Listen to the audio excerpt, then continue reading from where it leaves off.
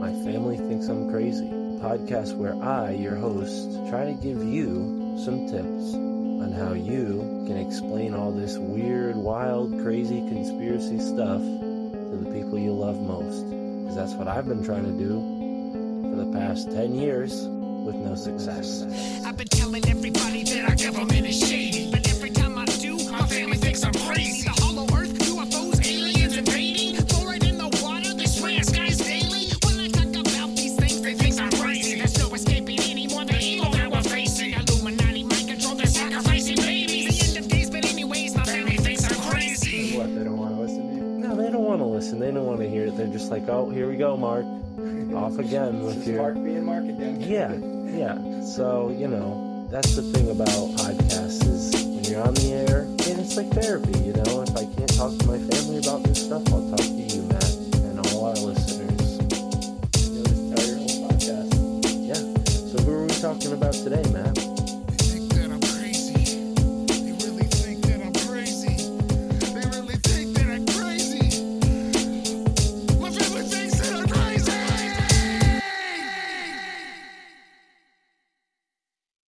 Bring healing to the people that are in that area, Right. whether they consume the water itself or they're in that general area with that cymatic frequency being played, they may have been a healing center as well. And one of the things you find with the star forts is, you'll see the pattern above ground, but what most people don't understand is that more than 50% of the star fort is usually subterranean. If you look at a city, an overview of a city these days, it looks an awful lot like a motherboard to a computer.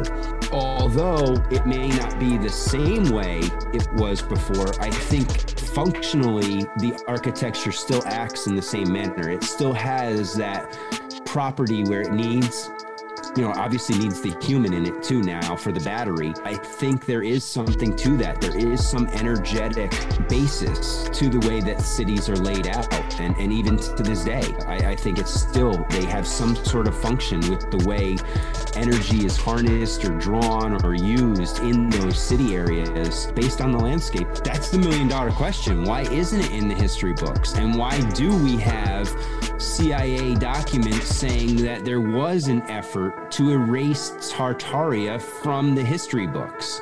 I mean, that's in writing in CIA documents. So there is, again, if we want to get back to the term conspiracy, there is a conspiracy right there.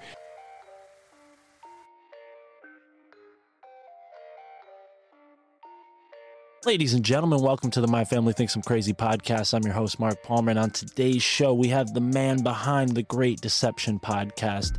And I gotta say, if you're not following Matt on Instagram already, please go ahead and do yourself a favor and do that right now. The guy is constantly posting very, very informational stuff.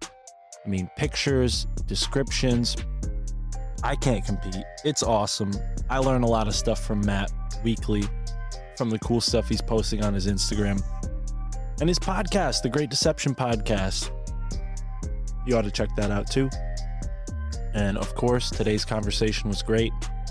We got into the World's Fair. We talked a little bit about the origins of man and civilization and all the stuff you've come to know and expect here on the My Family Thinks I'm Crazy podcast. And not just that, we talked about star forts, so much more. Great conversation with Matt. Please go subscribe and show him love at the Great Deception podcast. And if you're loving the show, we got a Patreon. Show us some love there and figure out all the ways to support the show at myfamilythinksimcrazy.com. Thank you so much to everybody who's with me in 2022. A lot of love from me to you and everyone who's a part of Alt Media United. Thank you so much for being here and enjoy this conversation with Matt. Oh, and stick around for the extended outro with my buddy Ron from New England, host of the Wicked Planet podcast. There's tons of ways to support the show. We have a new t-shirt shop and I am working on a bunch of different designs. There's a couple cool ones on there. There's a couple not so cool ones that I'll admit I made that I threw up there. If you're interested, check them out. There's a lot of potential with our merch store. I'll say that. So go there, check it out. Let me know what you think. And if you're an artist yourself, feel free to come forward. I'd love to hear some ideas for possible shirts for the My Family Thinks I'm Crazy podcast. I definitely have been in touch with a couple of really cool artists lately, so we'll see what happens. But feel free, the doors are still open. Hit me up if you're interested in possibly making some art for the show. I'd be, obviously happy to pay you for your services. And if you're willing to do it for free, possibly as a way to support the show, that would be really, really awesome. And we'd be sure to give you a shout out and recommend you to friends, because I know I'm not the only podcaster who's in need of this kind of thing. So thank you so much to all our supporters. If you like that kind of stuff, we also have some artwork for sale, some jewelry that I made myself, some paintings that my girlfriend Tara painted herself. So go over to our website, myfamilythinksimcrazy.com, to check out all the ways to support the show and stay in touch. We also have some really awesome supporters, some sponsors. Shout out to all the folks supporting us on Patreon. And most importantly, shout out to our sponsors, Audrey Lobdell. Hit her up for all your Reiki and tuning fork needs. We also have our friends at Akasha Goods for some holistic healing resources. You can get candles, you can get essential oils. Speaking of essential oils, one of our patrons and friends, One Thumb L, has some really awesome crystal infused essential oils. And then finally, Fru, the Forest Bathing Service. If you're interested in checking out how to bathe in the forest, hit up Fru. All of these links are in the description. Shout out to our friend Yogi Zorananda. I listened to his recent, maybe not so recent conversation on the Grimerica show Outlawed. Very cool stuff. Shout out to the Yogi. Go support his podcast, Renegade Yogi Podcast Experience. The link is also in the description.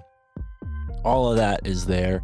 And of course, much love to Matt for joining me on today's episode. Follow him at the Great Deception Podcast. And finally, Ron from New England with the Wicked Planet Podcast. So much to do, but I'm sure you got time to listen to these awesome podcasts, as well as recommend mine to a friend. That's right, the show is growing, so recommend the show to a friend. The best way to do that is Instagram. Follow us on Instagram and share the show with your friends. If you share us in your story, I'll shout you out on the show. So thank you so much, folks, for listening to the My Family Thinks I'm Crazy podcast, and enjoy this conversation with Matt and Ron from New England. Separately, of course, but Matt first, then Ron.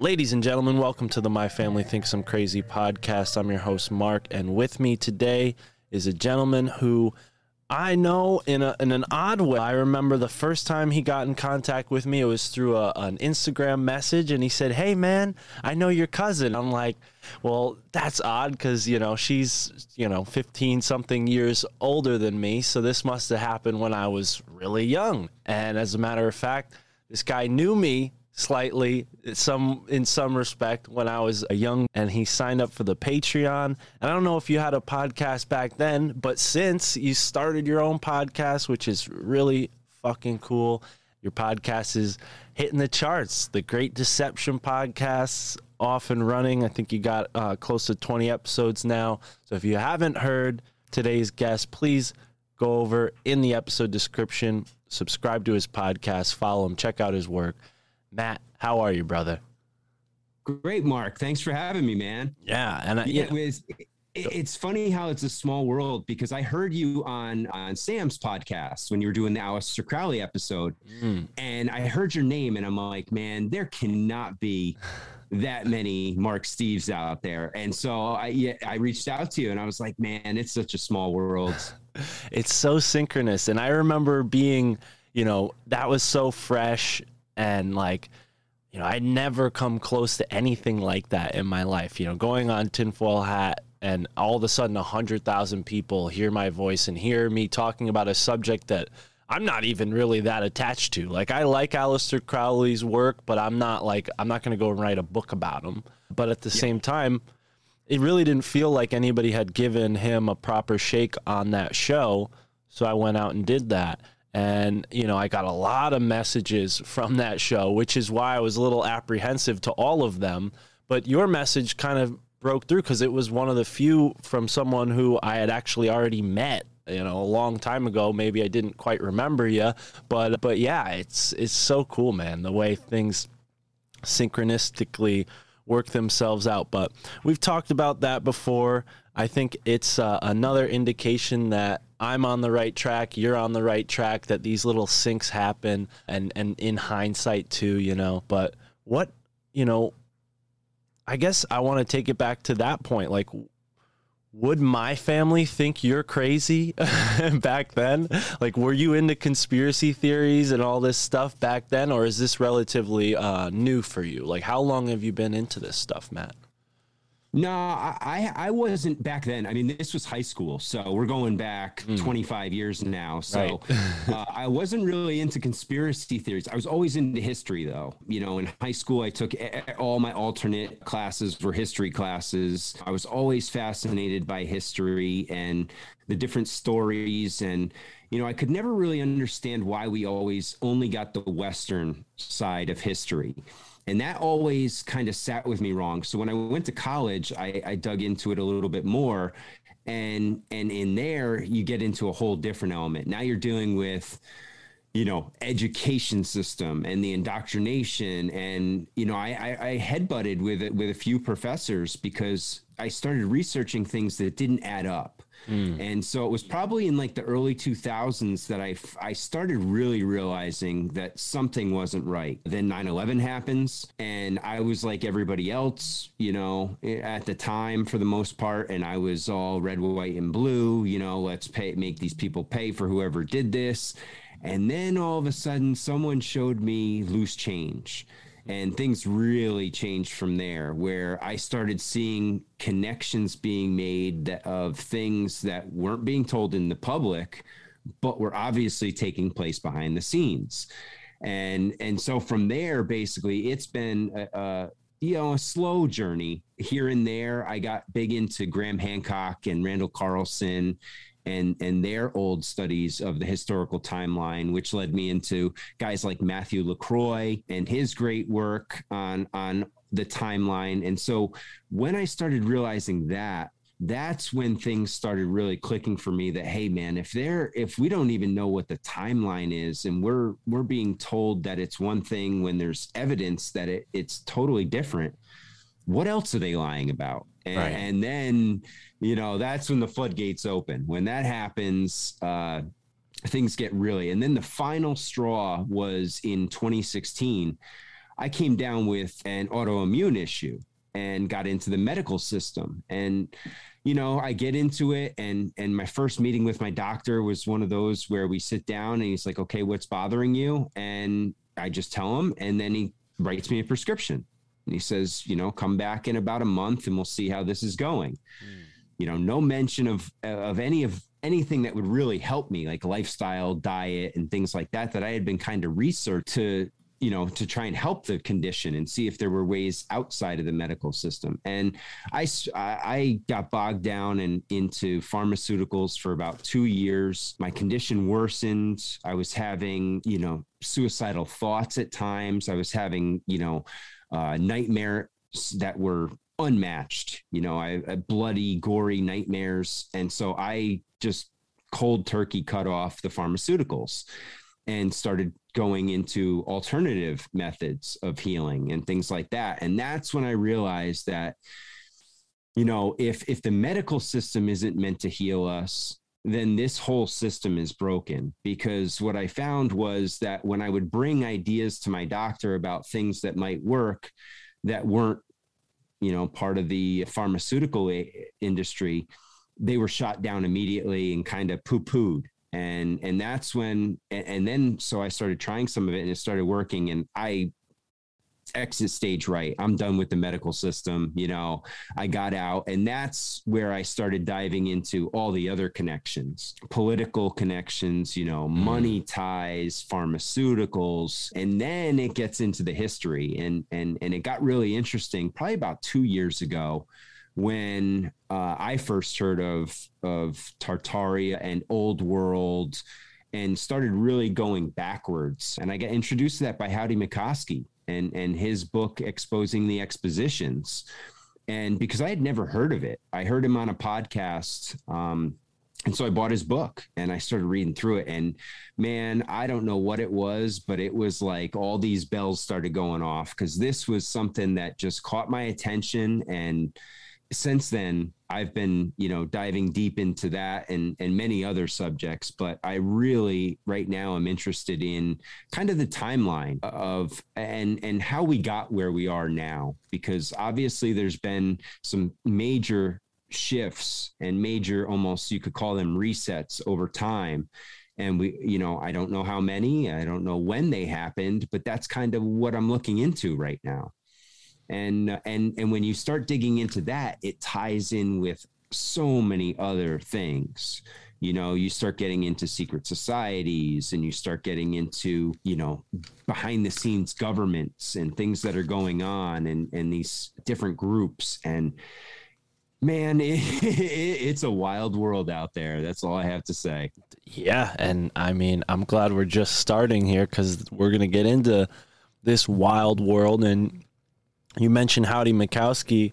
He is definitely someone I'm hoping to have on the show. I think we just emailed back and forth, so fingers crossed that'll happen soon. But Howdy, really fascinating character, had a really interesting near-death experience, and that kind of sent him into opening his eyes to this other world that's out there. I mean, very similar to your story on a minute level with the pharmaceuticals. You're having these nightmares. I mean, that sounds just scary, man. I do not want to, I'm lucky that a lot of my dreams are in a fog from all the pot I smoke, because, with the subject matter I research, I might have some pretty bad nightmares. I don't want to know.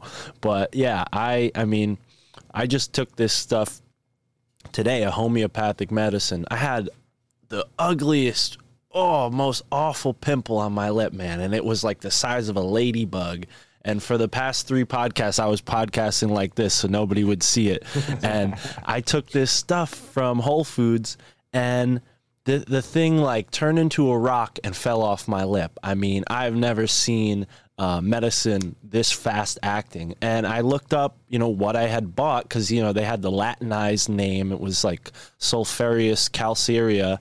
And I looked that up, and it's gypsum. And I literally took a mineral, gypsum, and whatever my body did, it was like filling that, pimple up with gypsum until it turned into this solid, calcified thing that just fell right off. And I was like, wow, where was this when I was in high school? Because I had a lot of acne in high school that I wish I would have taken care of if I didn't go to the freaking doctor's office. I remember they took me to the dermatologist. That's where they took me. And they gave me the Proactive, prescription. And it only made my skin 10 times more irritated. So I had a very similar and all that stuff. Yeah. I had a very similar disillusionment. And cannabis was a huge, I think, stress reliever in my life at that point in time, which contributed to my skin clearing. And eventually now that's not an issue up until that one little lip blemish there. But yeah, I was so fascinated how quick the gypsum worked. I'm like, wow, this is unprecedented. And it goes to show, because gypsum, I think, it's a type of selenite, or selenite is a type of gypsum, either way. And the other, form of selenite that we can take into our body is selenium, which is a foundational mineral, and it seems like more and more they're pushing us out of a symbiotic relationship with our environment. And if we had one, we would have minerals, we would have plants, we would have animal fats, we would have all of these things in a balance contributing to our health. I mean, I don't know if this is your forte, but are you a conscious eater? Do you go out of your way to eat healthy now that you've realized, what the pharmaceutical industry really has in store? Yeah, it definitely changed the way I looked at it. I mean, I was a food pyramid guy. You know, I trusted the old food pyramid up until this point, and then I realized, man, it's inverted. They did everything backwards. All the stuff that they push to you is what's going to cause you to be sick. So yeah, no, I have definitely been much more conscious of my diet, of what I intake. You know, I cut out soda, any of the sugary drinks, you know, immediately when I found this out, because, you know, one of the things I didn't realize, and, you know, obviously it's stupid on my part, was how inflammatory sugar is, and how sugar is in just about everything.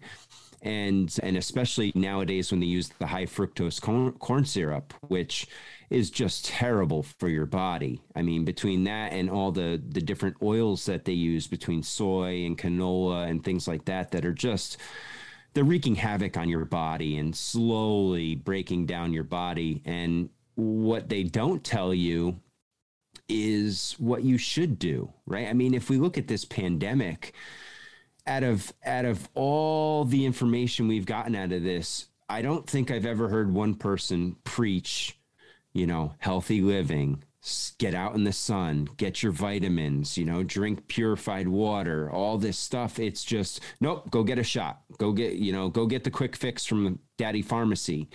And that's very disturbing, because there's many people that have bought into it, and many people that will suffer the consequences of it unknowingly, because they blindly trust authority. And that's a very slippery slope these days, because those who we are supposed to trust do not always have our best interests in mind. Right. And to your point about, you know, history, going back and finding, you know, where this started, I think diet and food, we really could use some of that research in that area, because, you know, bread, for example, seems to be sort of an invention of this empire that, you know, I think we'll get into here. But, you know, with this timeline that we're given for human history, you know, 200,000 BC, that's 200,000 before the 2,000 year mark that they started us off at, you know, 2,000 or so years ago. If that's not confusing enough, folks,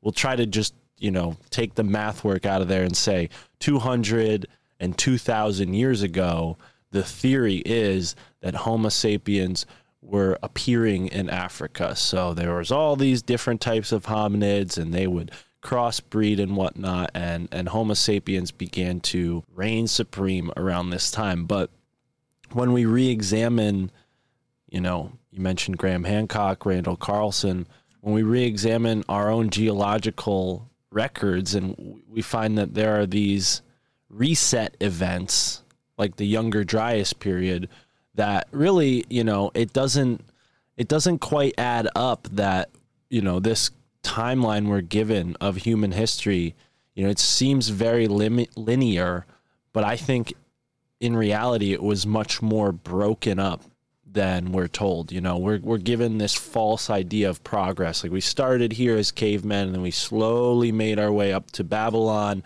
then to Egypt, then to Rome, then it all fell, then we rebuilt it again. And it just feels like that's just too convenient of a narrative.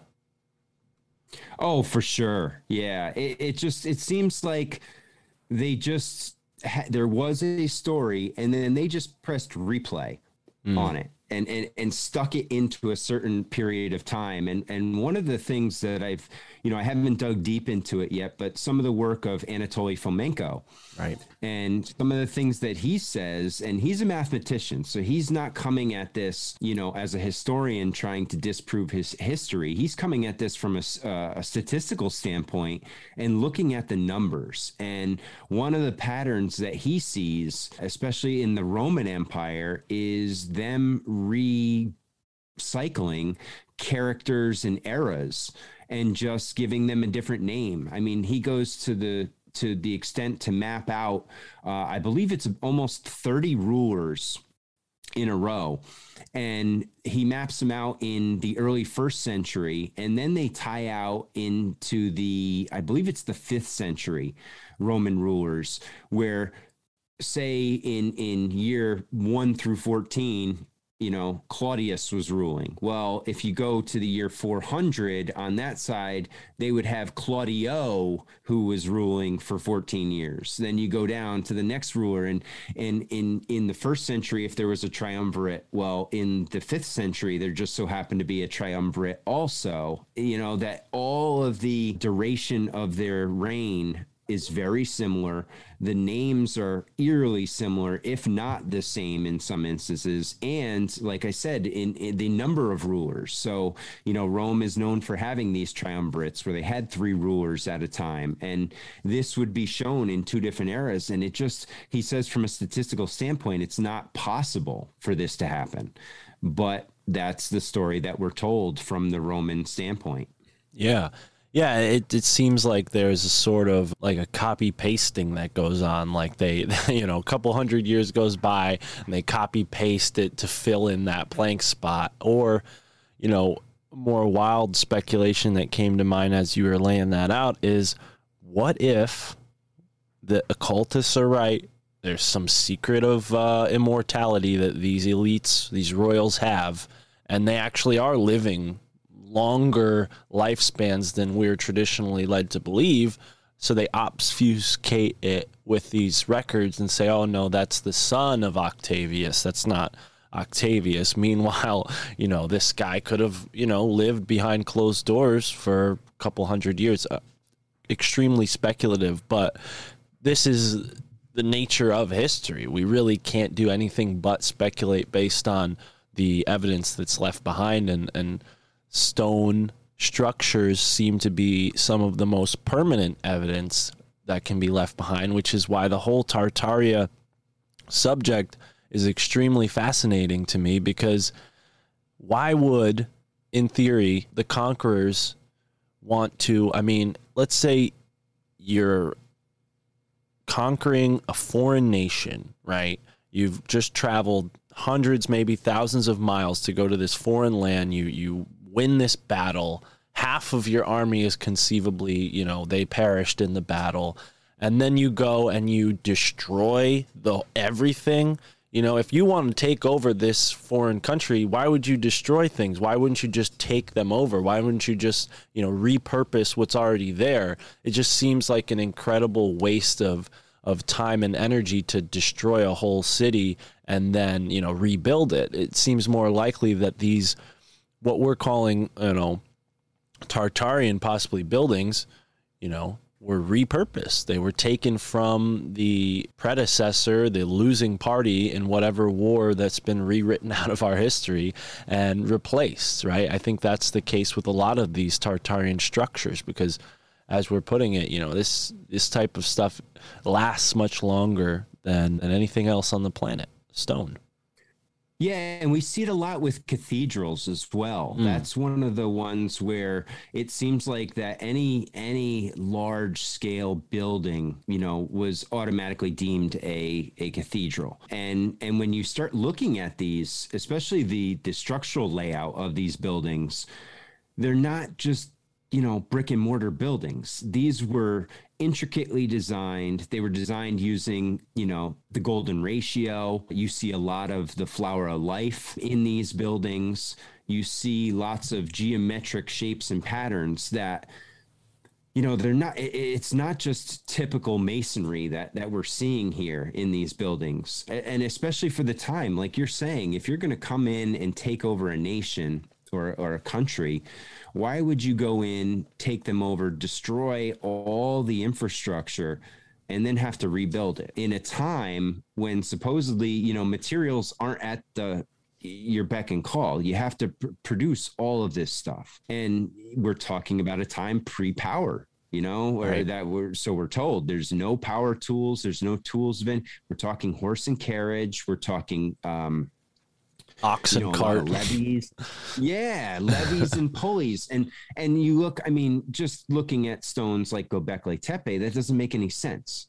How are you moving stones like that? And how are they building these buildings? And some of them are in places that seem very uninhabitable.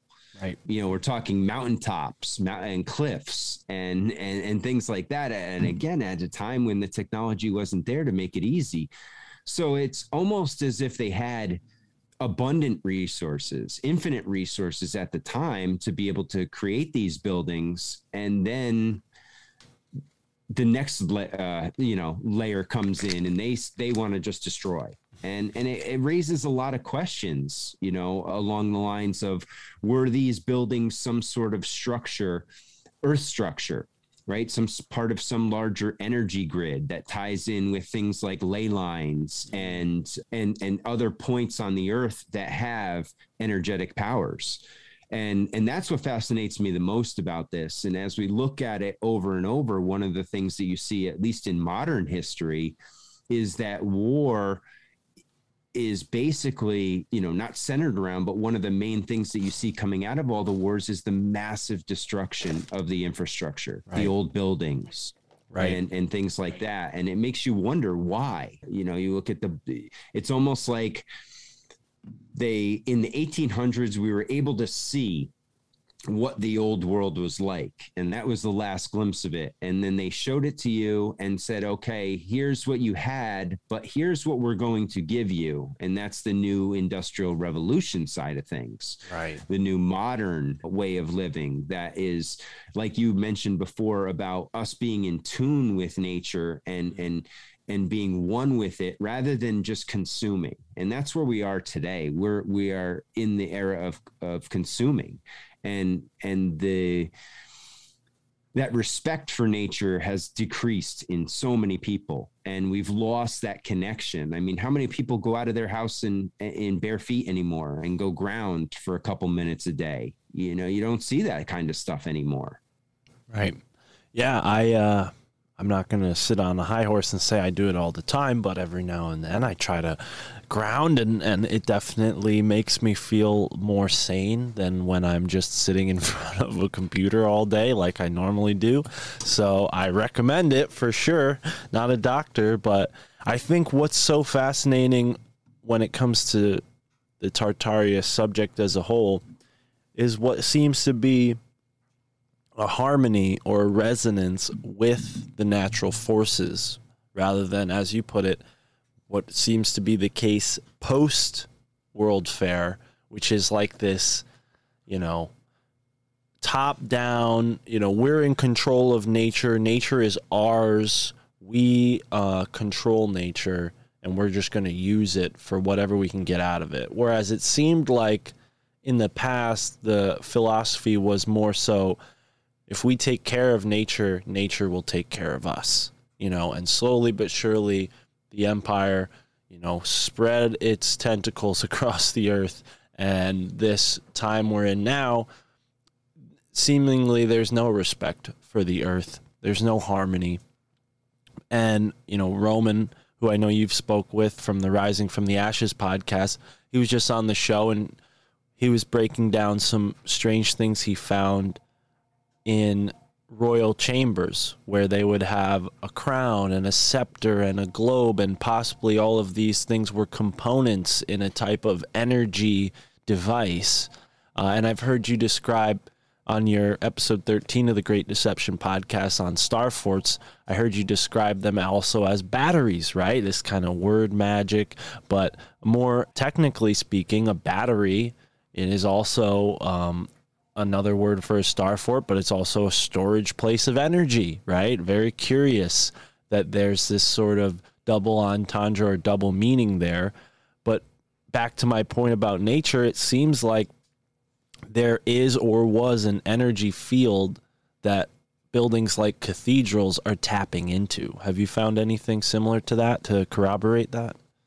Yeah, I've looked into it a little bit, and actually I just finished reading a book called The Sacred Network, which looks into the ley lines in France and how a lot of the architecture in France is built along these ley lines. And it does seem that there was some sort of energetic grid that they were working off with these buildings. And then, like you mentioned, you look at things like star forts. Now, I know the traditional explanation of star forts is that they were defensive structures built, to not only control the sea and be a first line of defense from any sort of waterbound attack, but they also were outposts and things like that. But then when you start looking at it and, you start asking questions as to, well, if I look at this, why would we design these intricate patterns if it was just for defensive purposes? Why would we go through all this work if it's just a defensive structure? There were gardens, immaculate gardens and areas fields that they would manage around these star forts that it almost seems like they were interacting. And anyone that's familiar with cymatics, which is the study of vibration and frequency, will know that there are these cymatic patterns that water will tend to take depending on the vibration that is put on it. And some of these patterns seem to have healing abilities, natural abilities. And we get into thinking about, okay, well, maybe these star forts had some sort of ability to manipulate the water, or the water was a tool of these star forts and could be used to not only energize the fort itself, the landscape around it, but also bring healing to the people that are in that area.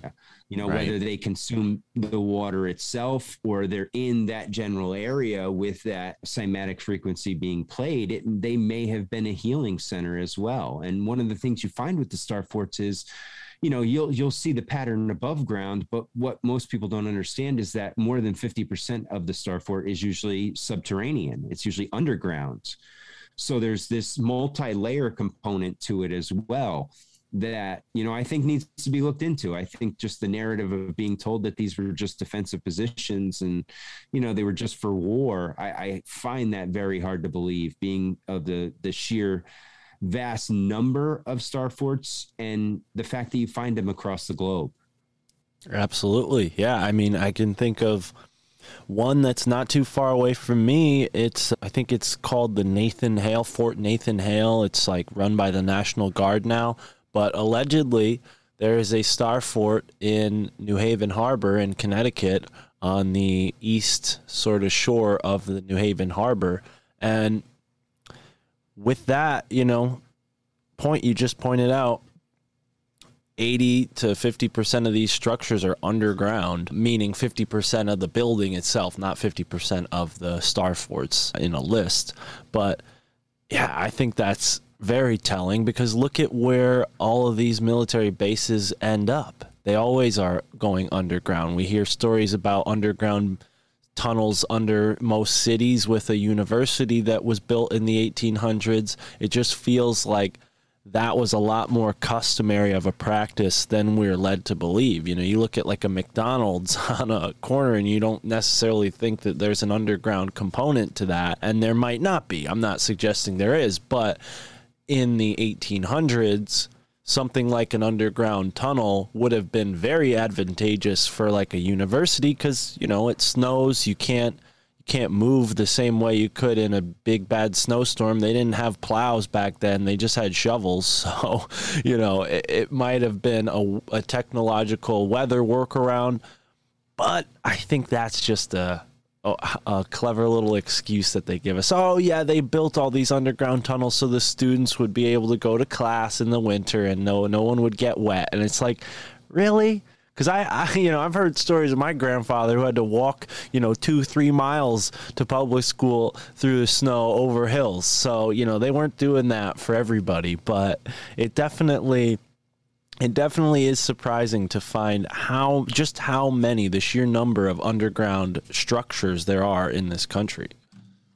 Oh, the tunnels and everything. Yeah. And one more thing before we go too far from star forts, I'm not sure if everybody knows, but the Statue of Liberty is actually placed on a star fort. Yeah. So if you don't think there's any significance to star forts, we know that when they put their symbols in certain spots, it's for a reason. So I got to give a shout out. I got to give a shout out to my buddy Rob B, he's in the Telegram chats every day. Very kind dude. Gave me a really nice Christmas gift this year. He mentioned recently that the stones that built the star fort underneath the Statue of Liberty came from a quarry, an ancient quarry, only like 3 towns east of me in Guilford, Connecticut.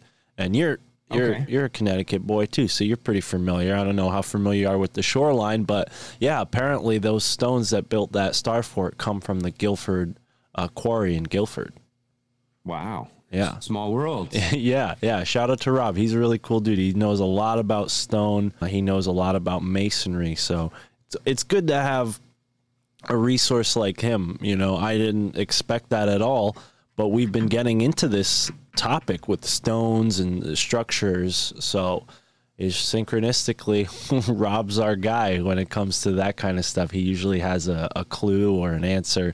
But yeah, I think star forts, you know, what's so interesting about them is a little bit of what you mentioned with the potential for them to be interacting with the environment around them. And I hadn't even thought of the water purification potential of these structures, but it would make sense. You know, you go to a place where maybe there's not clean running water. How are you going to get, you know, what are you going to do? You're not just going to boil it all. Maybe we're talking about ancient Tartarian technology that's far more advanced than anything we're aware of. We might have it, but we're not aware of it in a public sense in this day and age. Seems like it was much more prevalent only 100 or so years ago. I mean, we're talking the railways, we're talking airships, we're talking canals, all these things that seem advanced were being done seemingly with more frequency only 100 or so years ago. Well, yeah, in the 1800s, in the United States alone, there was over 90 star forts that were built. So you think about that, and it's like, oh, wow, that's an interesting, and again, that's according to the narrative. So if you're believing everything that we're told, that the majority of these were built in the 1800s and after 1850 too, which is, so that's later in the game if you think about it. We're not too far off from munitions there, and that's what they said eventually ran the star forts out of functionality, was that once explosive munitions came around, they weren't as defensive a position anymore. So they were a liability almost. So they, for the most part, they were just let go. Very few of them were maintained. Some of them were even dismantled intentionally. And you just have to wonder why. We couldn't find another use for these structures. And yeah, I mean, you go down and you look at the one off of Key West, which is, I believe it's Fort Jefferson. You're looking at over 16 million bricks it took to put that thing together. So, right. And again, we're surrounded by water too. Yeah. Yeah. It's out in the middle of the ocean. Yeah. It's like they were either, you know, building it directly off of a boat, or maybe they had a lower water level or something, but it's fascinating this construction and how it's just really prolific. You know, when we think of time, we tend to think that things get more advanced as time goes on. And I think overwhelmingly what comes to the forefront when you look into Tartaria is the fact that is not the case at all. It seems like we've gone through a de-evolution as far as our technical application of things like bricks, metal, you know, stone. And I'm not an architect. I know you made that preface at the beginning of the episode I was listening to, like, hey, I'm not an architect. So, but it's extremely thought-provoking at the very least. And, you know, we may not be qualified to speak technically on these things, but we talk enough about it that I think the right people will start to hear it and bring some maybe more professional answers to the table. Might not be exactly what we're hoping, but at the end of the day, I'm just interested in figuring out the truth, because it seems more likely that they're lying to us about the truth than it's just like, you know, not interesting enough for people to remember. I don't think that's ever the case, where things are just like, oh yeah, there's nothing there, so people moved on. It's like, no. They're covering this up. They don't want us to know what the hell these star forts are about. Well, and what's interesting too is, you know, when you say that, I laugh, because whenever people get close to something is usually when the media starts attacking. And earlier this year, Bloomberg put out a hit piece on Tartary, and they interviewed the kid from Tartarian Meltdown, Red Bricks. And that was their main source of information. And so they went to an extreme. They went to the guy who make... says that every mountain is a melted building. Yes. Yeah. So that's who their expert was. But it was just a hit piece. They went in and they were talking about how, this is, again, these people are crazy. They're talking of buildings, not matching, and that these buildings that were built of staff or plaster, that's all they were. They were just temporary buildings. So all these world fairs, all that stuff, all the Tartaria talk, anything related to it is nonsense. And they just basically shot it down with a little hit piece. And of course they tied in QAnon, they tied in January 6th. Which, by the way, that Red Bricks guy is like a European dude. I don't even think he's from the U.S. He's Norwegian. Yeah, so he's from Norway. He really has a lot invested in Trump. Yeah, it was just like, so they just, and so that, when I read that article, at first I was like, okay, maybe this, and I like to do this with myself. I like to flip it on myself. And, because right now I'm big into believing that there is something more there. And I said, well, what if you're just an idiot? And what if this is all just nonsense? What if it's just a psyop somebody threw out there to get people looking in one direction when something else is going the other way, which they've been known to do in the past. But the more I look into it, there's too many holes in the story. Right. I mean, from the World's Fairs, you can poke holes in those stories all day, and there is no rational explanation to it. And like Howdy says in his book, is that he's talked with architects and talked with people with experience, and that a lot of this stuff isn't possible in the timeline that we're told with the technology that we're told they had. So it boils down to two things. Either A, the timeline is off, or B, they had some sort of technology that allowed them to build these massive, extravagant structures that we don't know about. But getting back to what you said, if we think we are the highest evolution here and we're the best, best version of everything ever, we're not going to listen to that. You're just going to poo-poo that away and say, nope, yeah, no, we were just good, and then we lost the ability to do it. Well, how? Right. How do you lose the ability to? It's like, Don Pettit when he says, we can't go back to the moon because we lost all technology and it's too hard to build again. I mean, that was 50 years ago. That's 50 years. We're talking hundreds of years. So, yeah, I just have a tough time. And the more I start to see the holes. Now, do I have all the answers? No. But I'm starting to be able to show little bits of evidence that suggest an alternate. Now, we need that verifiable proof, but that's probably buried deep in the Vatican archives, and you or I are not going to have access to that. Yeah, it's funny. One of the first friends I ever made when I was sort of taking this road into conspiracy with all the rabbit holes that litter the way, and this guy is like 10 years older than me. We became buddies, just started smoking weed together, and he had mentioned that he visited the Vatican. And I started telling me some weird stuff. And then he was like, man, he's like, I really don't want to get into it, but you should look up this guy, Jordan Maxwell, because he talks a lot about this stuff. And I was like, okay, and that kind of sent me down this incredible rabbit hole. Very fortunate for that, dude. Shout out to you, Mo. I hope you listen to the podcast. But anyways, when you brought up the World's Fair, what came to mind was this gentleman by the name of H.H. Holmes, and how, I don't think this is talked much about when we're having these Tartaria discussions, but tangentially it is, because we're talking about a time period that was, a reset or a culture creation, right? And this theme of the bloodthirsty maniac, or the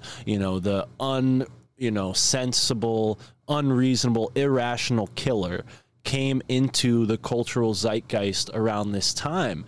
And I find it really fascinating that this H.H. Holmes guy, he had this murder mansion, creepy, weird building that people would go to, they never leave.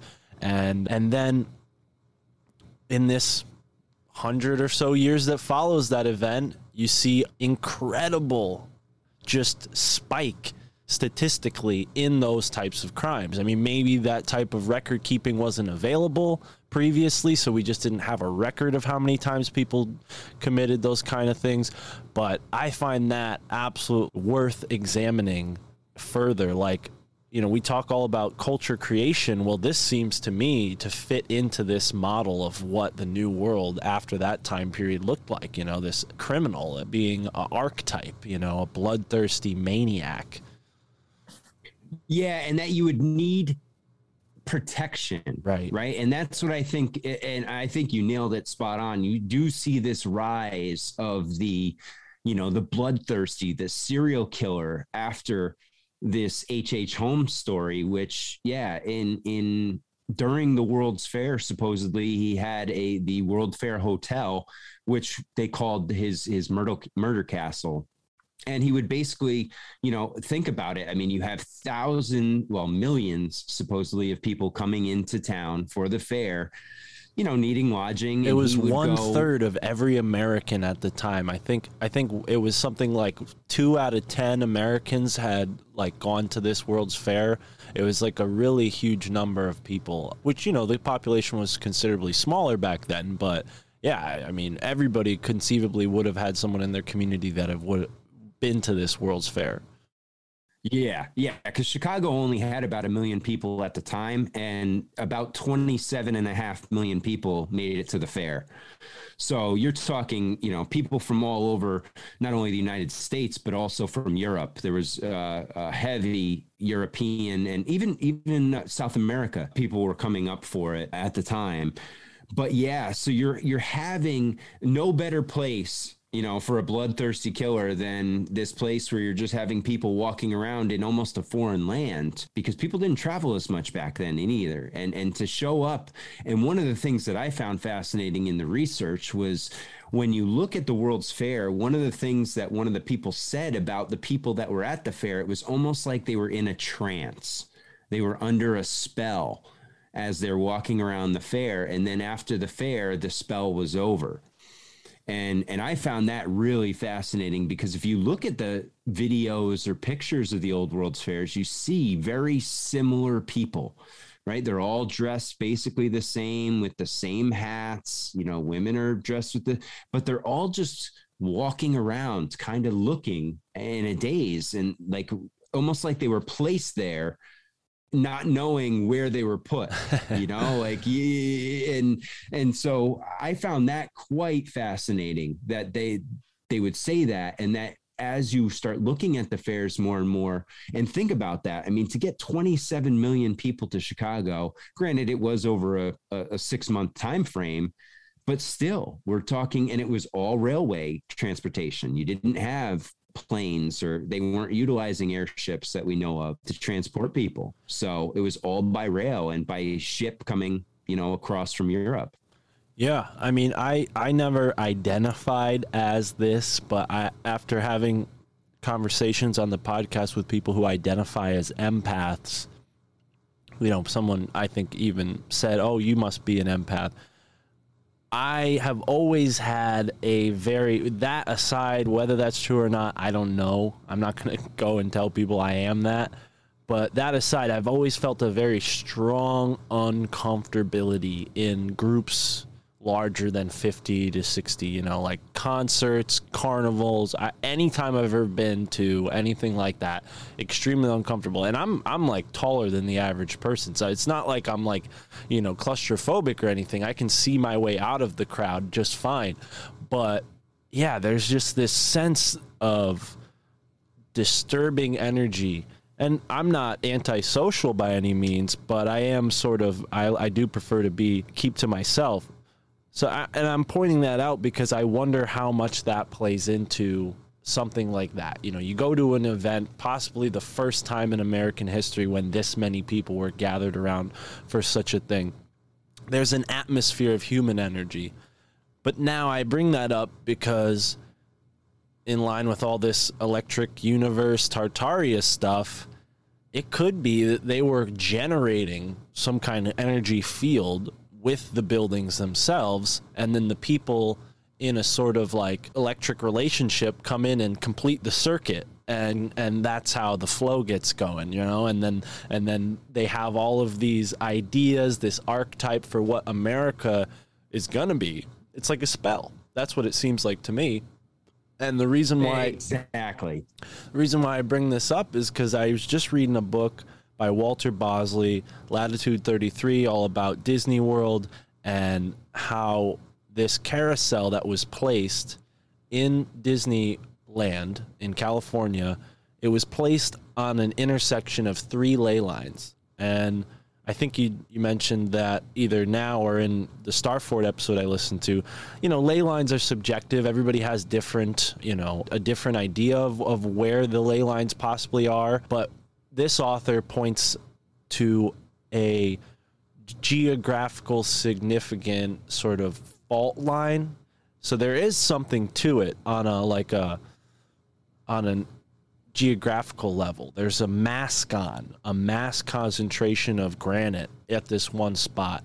And when they put this carousel on it, Walter in this book alleges that maybe it's generating this sort of orb of energy, this carousel with the rotational effect. So not that I know what was at the World's Fair, but you know, if they had a carousel or a Ferris wheel or something that's rotating like that, that could possibly be an explanation for it. Just speculative, but have you looked into amusement parks or anything like that?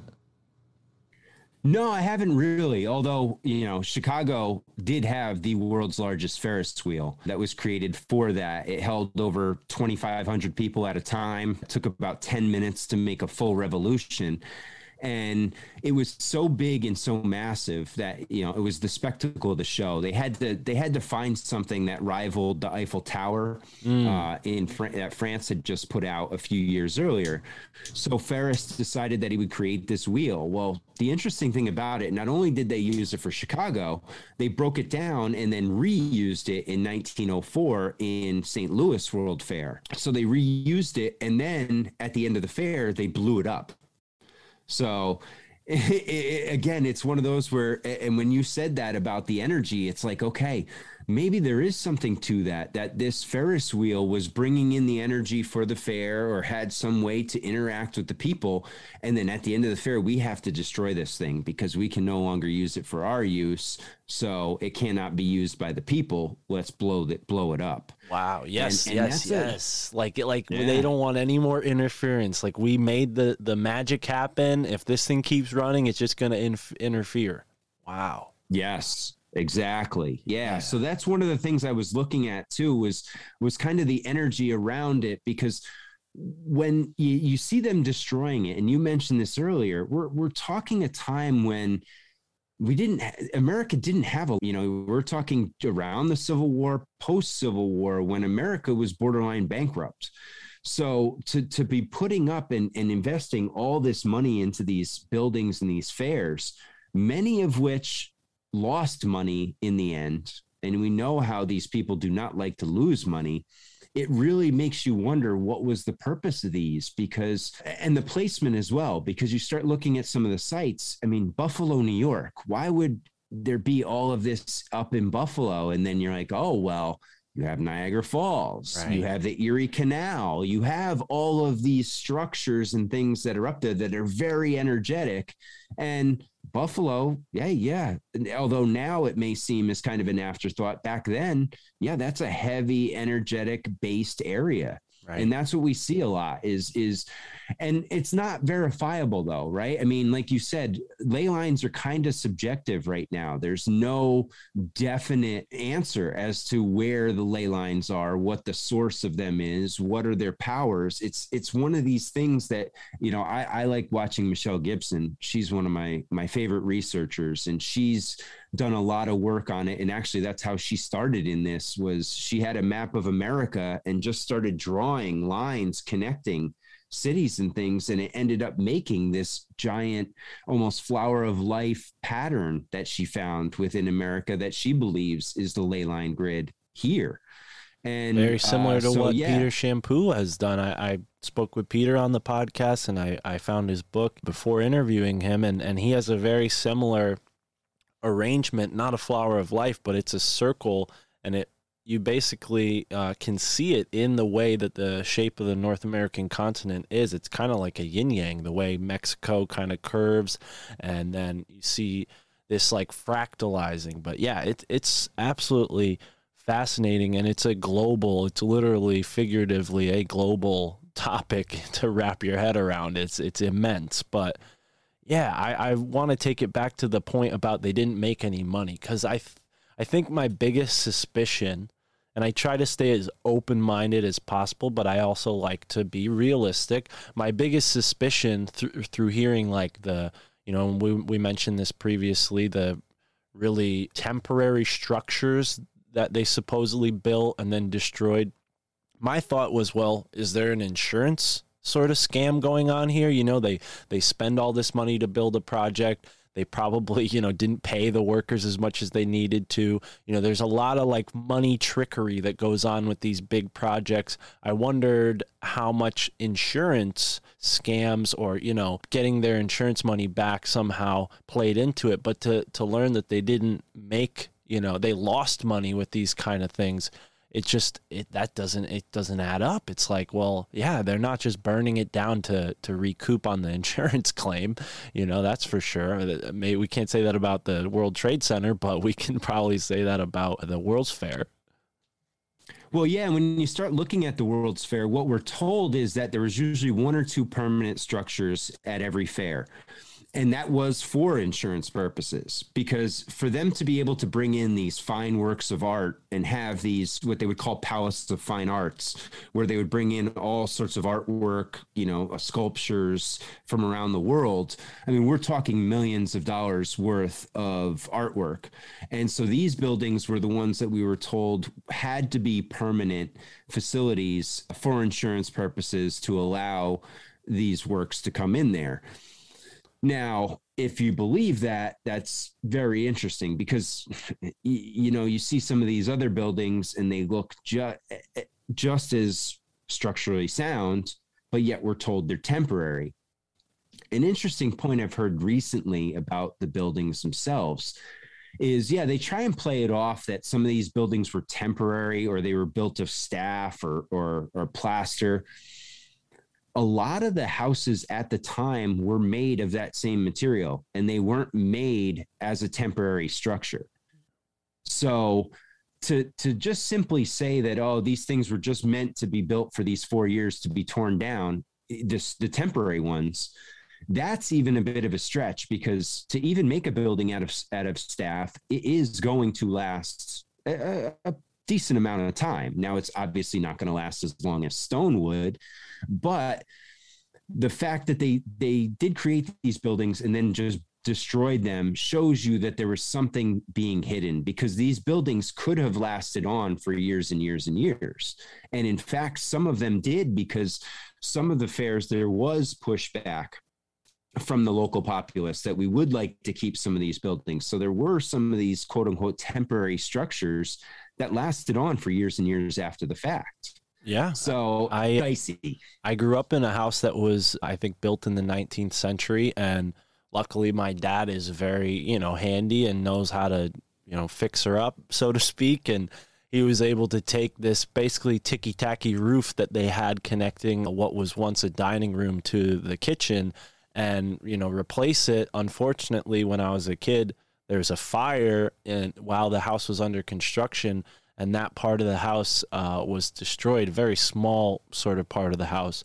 But it's odd, that claim that, it was just temporary. Because, to your point, I mean, I lived in a house that was built like that. It's just the way that they built houses back then. And, a lot of people who live in New England probably have similar stories in their family of like little house renovations that had to be done because there's just odd, weird things that are built. Like my childhood home has a diamond-shaped window. I don't think there's any other houses in the whole neighborhood, not let alone on the street, the whole neighborhood with that exact type of window. So there was an odd shift at some point in America where we went from sort of this freestyle form of architecture to a very standard, You know, now you see with these new neighborhoods that are built, they're all pretty much the same design, maybe save for like a few variations in color or like where a garage is placed or not placed. But, you know, we went from sort of an open landscape of architecture to a very fixed, I mean, you hear like the whole brutalism thing come into the mix when we talk about Tartaria, because there is this very strong contrast. You have brutalist buildings, which for those who aren't familiar with that term, look it up. You'll probably recognize maybe the school you went to, high school, or maybe your post office has this sort of theme to it. Very concrete, square, no beauty at all. That's supposedly made from a communist philosophy, whereas a lot of these structures that we would consider Renaissance, Victorian, you know, they seem to be built with a sort of flair, a design. But as we examine them, we start to see maybe they're like conducting energy. And then you compare that to the brutalist structures, there's no conduction going on at all. I mean, they're just blocks. They're straight up just like static energy, it seems like.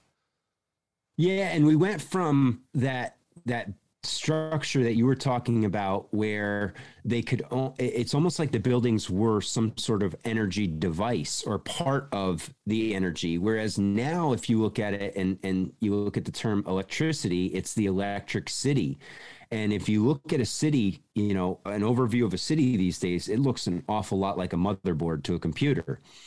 So you're seeing that, although it may not be the same way it was before, I think functionally the architecture still acts in the same manner. It still has that property where it needs, you know, obviously needs the human in it too now for the battery, like you mentioned before. But I think there is something to that. There is some energetic basis to the way that cities are laid out. And even to this day, I think it's still, they have some sort of function with the way energy is harnessed or drawn or used in those city areas based on the landscape itself. Yeah.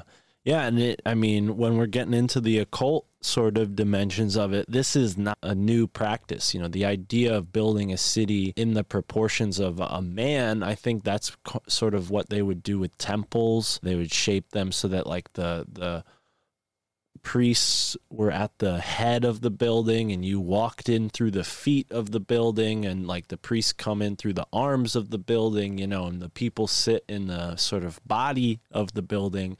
But then when you see that applied to the city, it almost seems like if we were to think of it as a computer or some sort of way to organize this energy, it almost seems like the city hall or the places where people are governing the city from are in central locations where the energy might be funneled into. I mean, on an esoteric occult level, it seems like at least symbolically that's the case, because I love that description of a motherboard.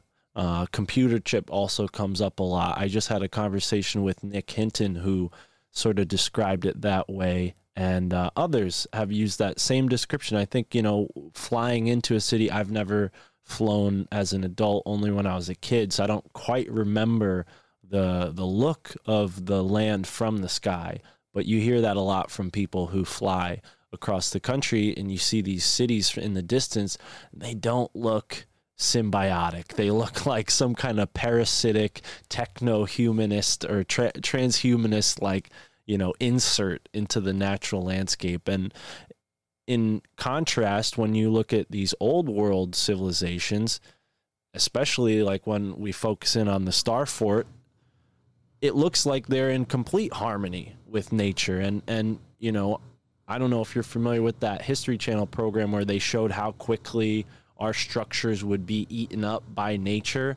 But it kind of makes sense that we would want to live in harmony with nature if we expect our civilization to have any longevity, because it's pretty obvious to us that nature is much more powerful than us, and through storms, through plant growth, through, you know, the shifting of water and the ground itself, there's a lot that can change in one given location. So to be sort of in harmony with the forces of nature you're much more likely to last than if you just ignorantly go about it the way we're going about it, it seems, in our Western world, where some of our cities are built in places that flood every year. Some of our cities are built in places where hurricanes just come and destroy everything. I mean, it doesn't seem like we're masters of our environment. We're trying to master it, but we never really, it seems like we're just upsetting the harmony, creating more resistance from nature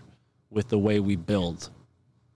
Yeah, I'm with you. I think we've gone away from that, any concern of working, and all the climate change nonsense aside, I think we've gone away from having any connection to nature for the most part, especially in the cities. When you get to the outskirts, you're starting to see a lot of people wanting to get off the grid, wanting to start things like homesteads and get more connected with the earth and with the land around them, because they are seeing that what we are doing it's not conducive to longevity. I mean, you mentioned it before about, lifespans and things like that, about how possibly, you look even in the Bible, there were people that lived for hundreds of years, and that was without all this modern technology that we have. So it's almost as if, we have taken that step back, and based on that last 1800s reset where we moved into the Industrial Revolution, and we're in that, Rockefeller medicine, Rockefeller school systems,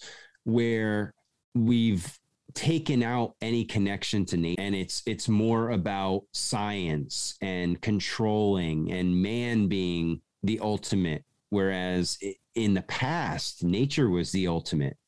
That was, we respected it. We worked with it. And now it's like, no, I don't care. The mindset of humanity is we're going to do what we need to do to survive. And if it takes nature to suffer, so be it. Although the politicians will tell you different, because they're looking for some nice tax incentives and things like that. They don't really give a shit about the environment either. But we have, I really feel like we've lost that touch. And that's why, when you said before, we always think we're the most civilized and most evolved. I really think, like you were saying, we've taken a small step back. We've lost that connection with nature and the ability to work with it to not only heal humanity, but to heal the planet itself. Right. Yeah. And I mean, you even go back to the old world structures. A lot of them just seem so advanced compared to what Sacsayhuaman, where there are stones that literally are so fit perfectly.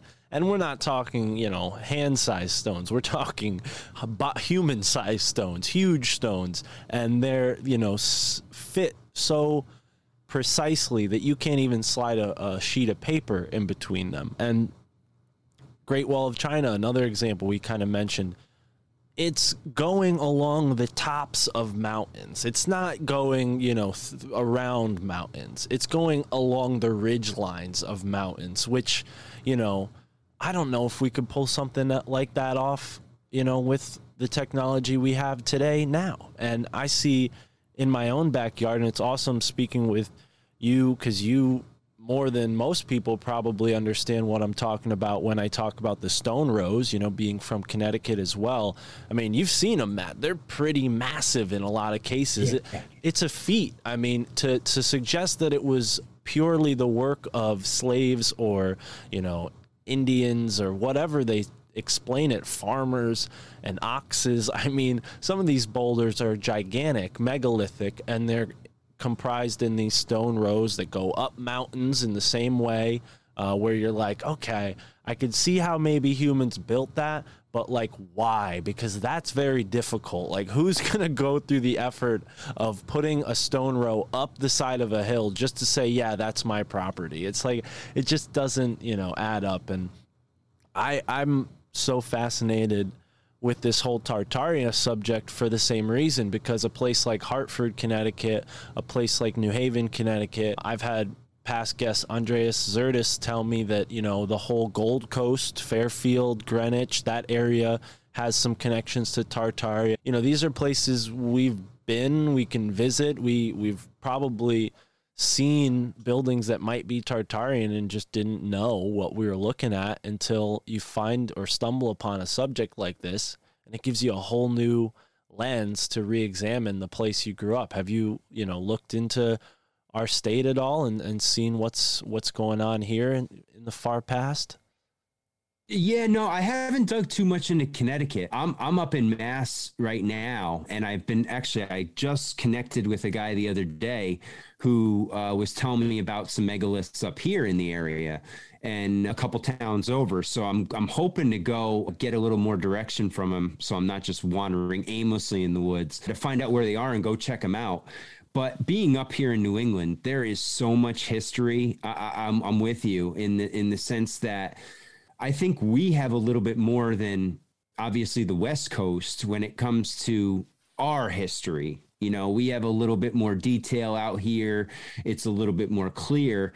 And the more you get out West, the more fuzzy the tale gets. And I always found that interesting, that the whole entire planet was basically developed or populated, but North, specifically America, was just kind of this wild land with these natives that just savages that just ran around for thousands of years. And no one ever thought to come here. No one ever thought to populate here, to build here. The Vikings might have come a couple times by accident, or the Chinese might have made it here by accident. You hear all these stories and it just doesn't make sense. There is something that is being hidden about the history of America that is much more significant in the overall picture than we're being told. I've been looking a lot lately into the Egyptian connection to America, and there's a deep Egyptian connection to America. And it goes as far as even like the Grand Canyon. There's supposedly Egyptian monuments and obelisks and symbols in the Grand Canyon. And you got to ask yourself, how did they get there? That's just that seems like an awfully random spot for the Egyptians to show up if they didn't have some sort of presence here prior. Right. Yeah. No, I mean, so much comes to mind. We've talked about this a lot on the show, and I've mentioned before plenty of times Ross Ben and his work at the book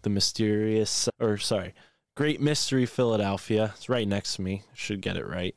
And he mentions a African king who leaves Africa in 846 AD, something like that. There's a story of him sailing across the Atlantic with a huge number of ships and is never seen again until maybe a couple decades later. A guy comes back and he's like, hey, yeah, we didn't make it, but we need more ships. And then a whole huge another fleet leaves and they're never seen again. So it's like, did they really not make it anywhere? Like, was that just a cover story so no one would follow?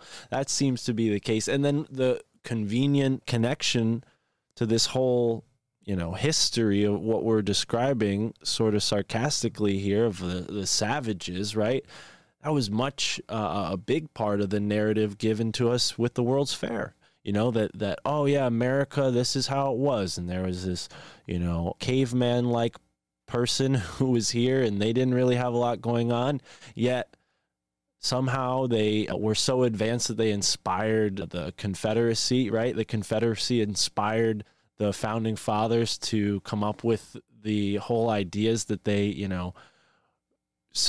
were given to them by God and the Indians, right? It's just, these things don't make any sense. It's just, I don't know. And it is touchy too, because people don't like hearing this kind of stuff, especially in New England. You say the history's a little more established here, but still, like, if you come across something that maybe is in contrary to what people have established. I mean, we see that with Shakespeare, right? Some people have talked about Shakespeare being someone else than the Staffordshire guy, but there's this whole industry of tourism in Staffordshire, England, that, they don't want that. They don't want to lose that, so they're not going to support any idea that goes against Shakespeare being that guy from that town, right? And I think there's a very similar dynamic with history all over the world where certain people attach themselves financially to a idea that may or may not be true, but it becomes true because they attach themselves to it, and then over time, people just take it as, an accepted truth when it's a misconstruction. Well, yeah, and we get it up here, especially, the Pilgrim story, all these different historical narratives that we're told that factually they just don't make sense. It doesn't add up. And you're right, though. You have to be gentle with this because there's a lot of people who can't have any cognitive dissonance with this. You cannot break the narrative with them or show any cracks in it. And that's one of the things I think that this time frame is doing more so than ever before, is it's exposing the cracks in the narrative. And now we have the ability, like we're doing right now, to get together and share research that we found. Right. Whereas in the past, this research never would have even made it to public. I mean, the papers would have been destroyed. The person would have been, written off as being crazy, and that would have been the end of it. But as we start to dig back, now you're starting to see that the native history is so much more powerful and so much more civilized than we were told. But yet you go back to the World's Fair, like you were saying, they had human zoos, where they would take groups of natives, whether it was Native Americans, whether it was, people down from the swamp, and they'd put them in what they considered, quote unquote, their habitat in a zoo, at the World Fair, like a zoo. So they were in a containment, and they would live how they would live their normal life. So it was like going to the Bronx Zoo and watching the lion in the lion den. So you could watch these people. I mean, if you can't think of anything that's more racist and more derogatory than putting people into human zoos. But that's where we were. And that was part of the World's Fair also. I mean, Chicago was called the Great White City. And it wasn't just because they whitewashed all the buildings. It was because this was the announcement of the Great European, right? This was the European era. The Industrial Revolution is going to bring in the power of the white, the white Anglo-Saxon Protestant. Right. And that didn't sit well with a lot of people. So, it's where we are now. But yeah, they put people in, and this was something they did across multiple World's Fairs. It wasn't just one where they had human zoos. So it was them over and over showing you their story, their narrative about these, these primitive folk that just lived off the land. They didn't live in any structures. They never built anything, and that gets you into like the burial mounds. Right. You look at the burial mounds and that's a whole nother rabbit hole in itself, because you find these mounds across America. And in the 1800s, a lot of them were destroyed and just bulldozed over, and right. Whatever remnants were inside were taken either by the Smithsonian or just buried in place. Yeah. Yeah, no, it's definitely. And even up here in New England, we still have stone structures that are pretty much ignored or are really not talked about. A friend mentioned some megaliths that you're going to check out. I'd love to either join you or learn about where those are and find my way up there myself, because there's a whole list that I've started to create of places in New England that I want to visit where there is still evidence of that culture, which, as you put, and I agree with this, we're much more advanced than we're told. And to the point of the human zoos, zoos in themselves with animals in them, not human beings, are extremely fascinating to me, because they're, kind of a remnant of that time period, and like a lot of really strange people have their name as like the title of zoos, because they were the founders, they put all the money behind it and whatever it is. But it is curious that and I'm only bringing this up really quickly because I think this deserves a whole deep dive, like the strange history of zoos and the implications of that, because I used to think it was a good thing. I used to be like, what, people in the city, they don't, have the ability to go to the forest as much as somebody who lives in a rural area. So they might not appreciate nature as much without a zoo, so I think people should appreciate nature, appreciate animals. Maybe they'll litter less if they did that, if they appreciated animals. So I used to be in favor of zoos, but now it feels like a lot of those groups that set those zoos up had an agenda ultimately to maybe some aims that are not good for us as a species and even not good as animals or the environment in general. You know, you see this with the whole climate change BS, as you put it. And it made me think, like, you know who really believes in climate change? People who live in cities. You know, it's like, it seems like the people who live in cities who interact with nature the least are the ones who think that nature is fucked up. And it's like, no, you guys are in a really fucked up part of nature. But if you go to a wild area, and there still is many wild areas here in the planet, you'll see how powerful nature truly is, you know. And I think, again, that's a little bit of a tangent from the other side of where I wanted to go with what you said, which is the ability for them to, you know, alchemize this story of the great European, because I think it's more than just, and this is a touchy subject for sure, so we don't have to spend too much time on it, but I think it's worth noting that, like, this time period when this was talked about, they still didn't really agree, you know, that the human species was one homogeneous species. They were still thinking like, oh, there's different species and they all intermingle, but now we kind of have this idea that, oh yeah, we're all one race of being, which is true. I don't disagree with that. But if we're going to be extremely scientific about it, which is not exactly my thing either, technically there are different types of human beings. There are different variations, just like we see in all the other different types of living beings here on the planet. There are variations, right? Based on what environment our genomes are expressing themselves determines their direction in the future as they adapt to the, you know, factors in their environment. So that being said, and I'm kind of going around in circles here, man, I'm sorry, but the point I'm trying to connect this all to was, I heard from a very close person in my life, a mentor, so to speak, who was raised in a Pueblo Native American culture. He's a Pueblo guy who made his way out to New Haven. He told me that the medicine wheel represents the 4 races of the earth: the white man, the yellow man, the black man, and the red man. These are his words, not mine, folks. And he said that the white man has, every race has a special ability, and it's based on an element, right? The black race is water, the yellow race is air, the red race is earth, and the white race is fire. And when you talked about this, like, great European, it kind of brought that to mind, because if you think about the Industrial Revolution, it's primarily wrapped around metallurgy, which is completely fire. I mean, you need fire to work with metal. And that's what the Industrial Revolution really wraps around, is the use of metal, the use of these different types of chemistry. And I think it's absolutely fascinating to point that out, because then you start to see maybe the magical side of what was really going on with the World Fair.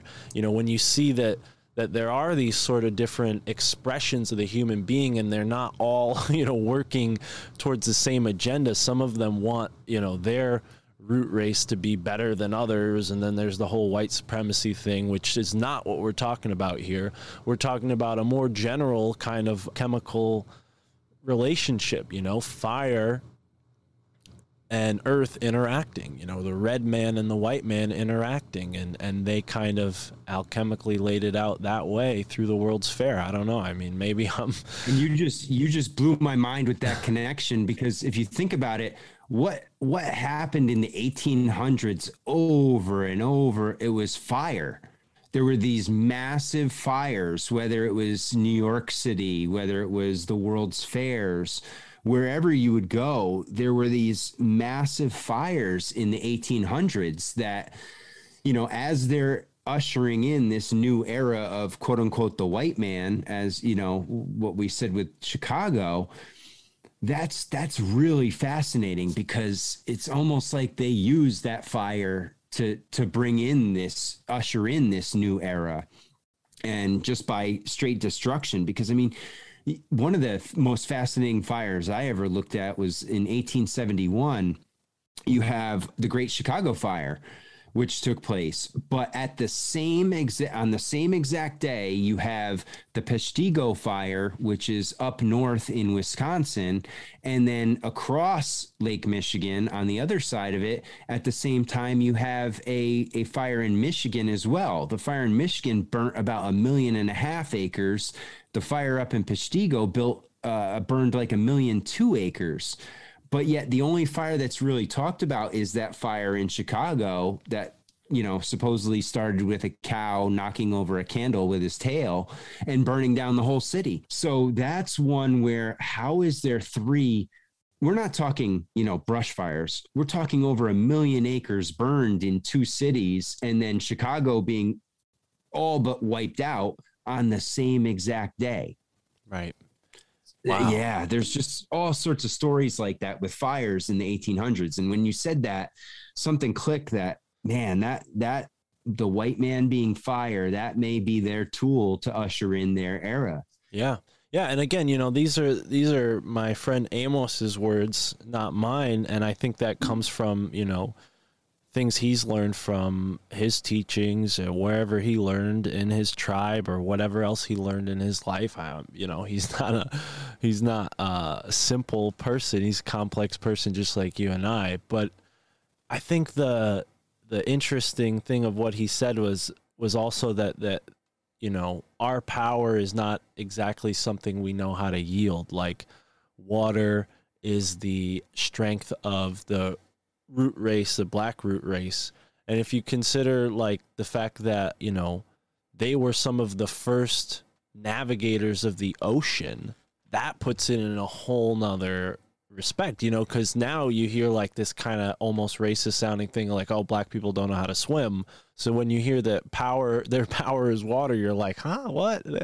But no, I mean, they are really like some of the world's oldest ocean navigators. And their kingdoms in Africa were so great because they were some of the first traders, and I think that's a big thing in the Tartaria topic that I don't hear mentioned enough. Andreas talks about it sometimes, but the Berbers, right? We have this idea that the barbarians, they're sounds a lot like Tartarians, but the barbarians are just like awful. And if you're a barbarian, you're terrible, you're a bad person. But, it doesn't come from war. It comes from a group of people that were at some point the enemy of the people that we get our history from. I mean, that seems to be how simple it is. So now we're living in a time where you mention black, white, red, yellow, and it could get you in some trouble. But I think people are most open or are more open-minded when they come to a show like this. So if somebody wants to clip this and take it out of context, please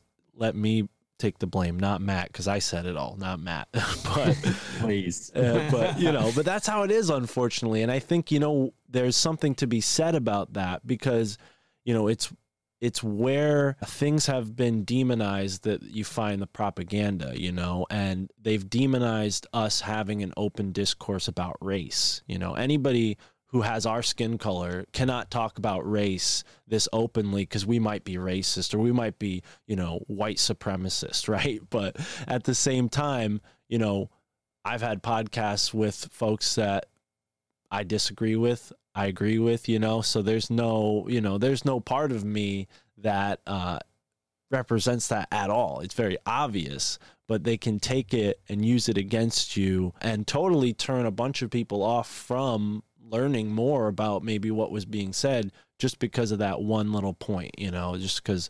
So I think that's, that kind of fits into the Tartarian topic. Cause now, like you pointed out with the Red Bricks interview there, that he was in a sort of mainstream outlet getting interviewed. That's, how they do it. They take an extreme, portray it as the norm, and then everybody writes that whole topic off and no education happens. It's just ignorance from there on. Yeah. Oh, you're absolutely right. And that's the easy way to diffuse all this, right? Is to just say, oh, well, that's just ignorant. That's not how it goes. And that's the main argument you get a lot of times is just that, well, how come we never heard about this stuff? Well, how come it's not in the history books? Mm-hmm. Well, that's That's the $1,000,000 question. Why isn't it in the history books? And why do we have CIA documents saying that there was an effort to erase Tartaria from the history books? I mean, that's in writing in CIA documents. So there is, again, if we want to get back to the term conspiracy, there is a conspiracy right there. Right. They have intentionally gotten rid of any mention or cultural relativity around the word Tartar. Now, why? And then, you start looking at other things, and these are stupid little things, but like tartar sauce, right? I mean, they give you this kind of nasty, white, gooey, gross sauce. And yeah, that's tartar sauce. That's what's supposed to be our memory of Tartaria. Think about that though. What do we eat with tartar sauce? Fish, right? Yep. Who's fishing? People who travel the seas, people who trade in that time period when boats were the only way to get around, get far distances conceivably, right? So I think that's an interesting association. But then tar and feather is another one. People in that Middle Ages time period would get tar and feathered, and tar is considered, kind of a bad thing, even though I've used pine tar for hair products and toothpaste, and it's great. Oh yeah. Well, the other interesting thing about it is thinking about the area that Tartaria was on the map. Growing up, we were always told that like Siberia was the area you never want to go there. That's like the worst punishment ever, is to be sent to Siberia. Yeah, you're going to be put on a train and sent to Siberia. And you're just going out in this, it's just frigid and barren land that you're going to be sent to. And again, now looking back on it, it has made me rethink the whole Siberian question. And what are they hiding up there?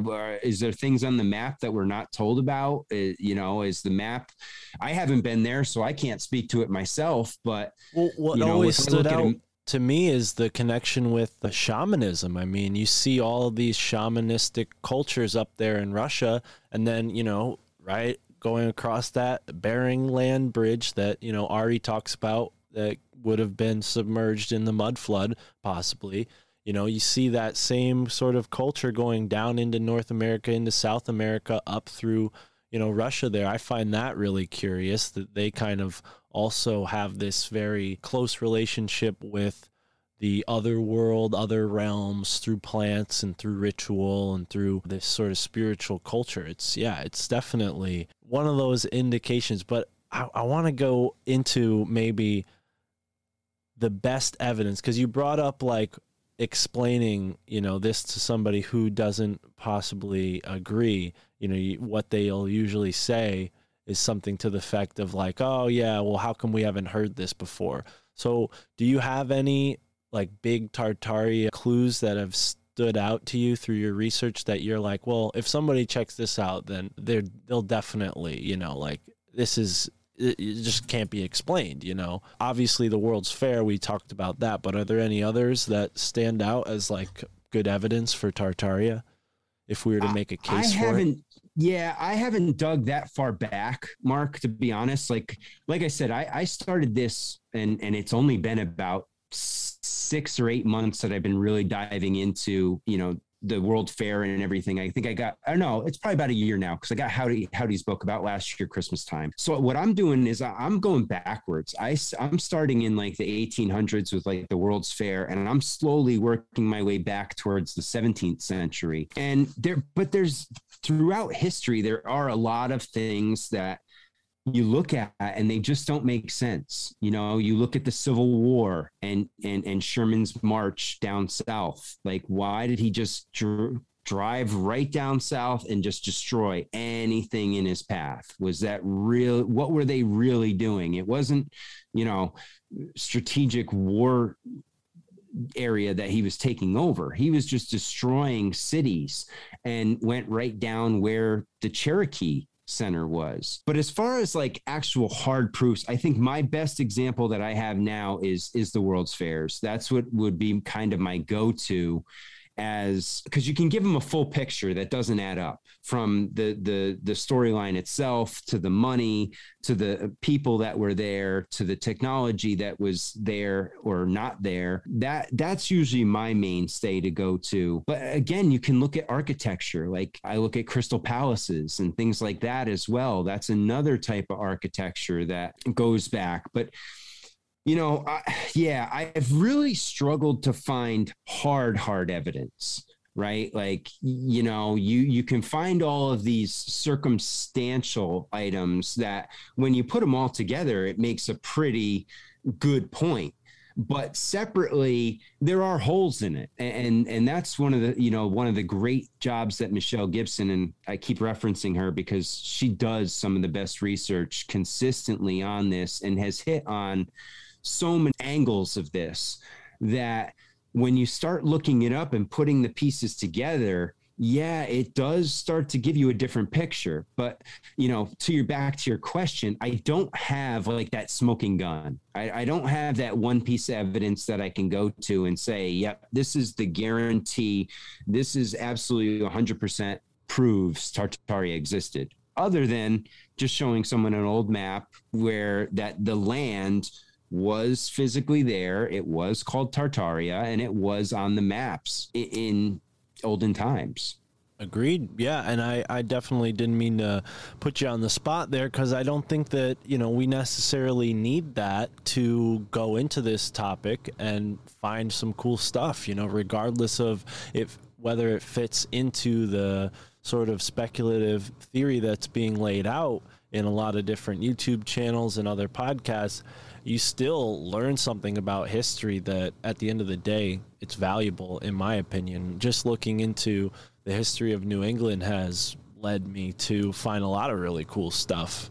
But yeah, man, I mean, there was a lot that we left off the table. I'm sure a lot of that people can find when they check out your podcast, The Great Deception Podcast. You had some guests on, you've done several episodes on different topics, some of which we've talked about today.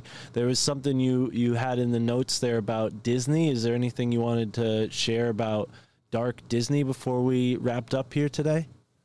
Oh no, that was kind of what got me into the game. I was known as the Disney guy originally because I had been on Ryan's Dangerous World podcast, and I did a show with the New York Patriot on his podcast about the dark side of Disney, because that kind of got me into this deeper research. And it happened during the pandemic last year that I saw this thread out there that was kind of connecting Disney with, Nazis and with Crowley and all these interesting characters. And I'm like, wow, this is some bullshit. Let me go research this and just show that it's all garbage. And so I started digging into it, and I started finding out, Disney had ties to the CIA.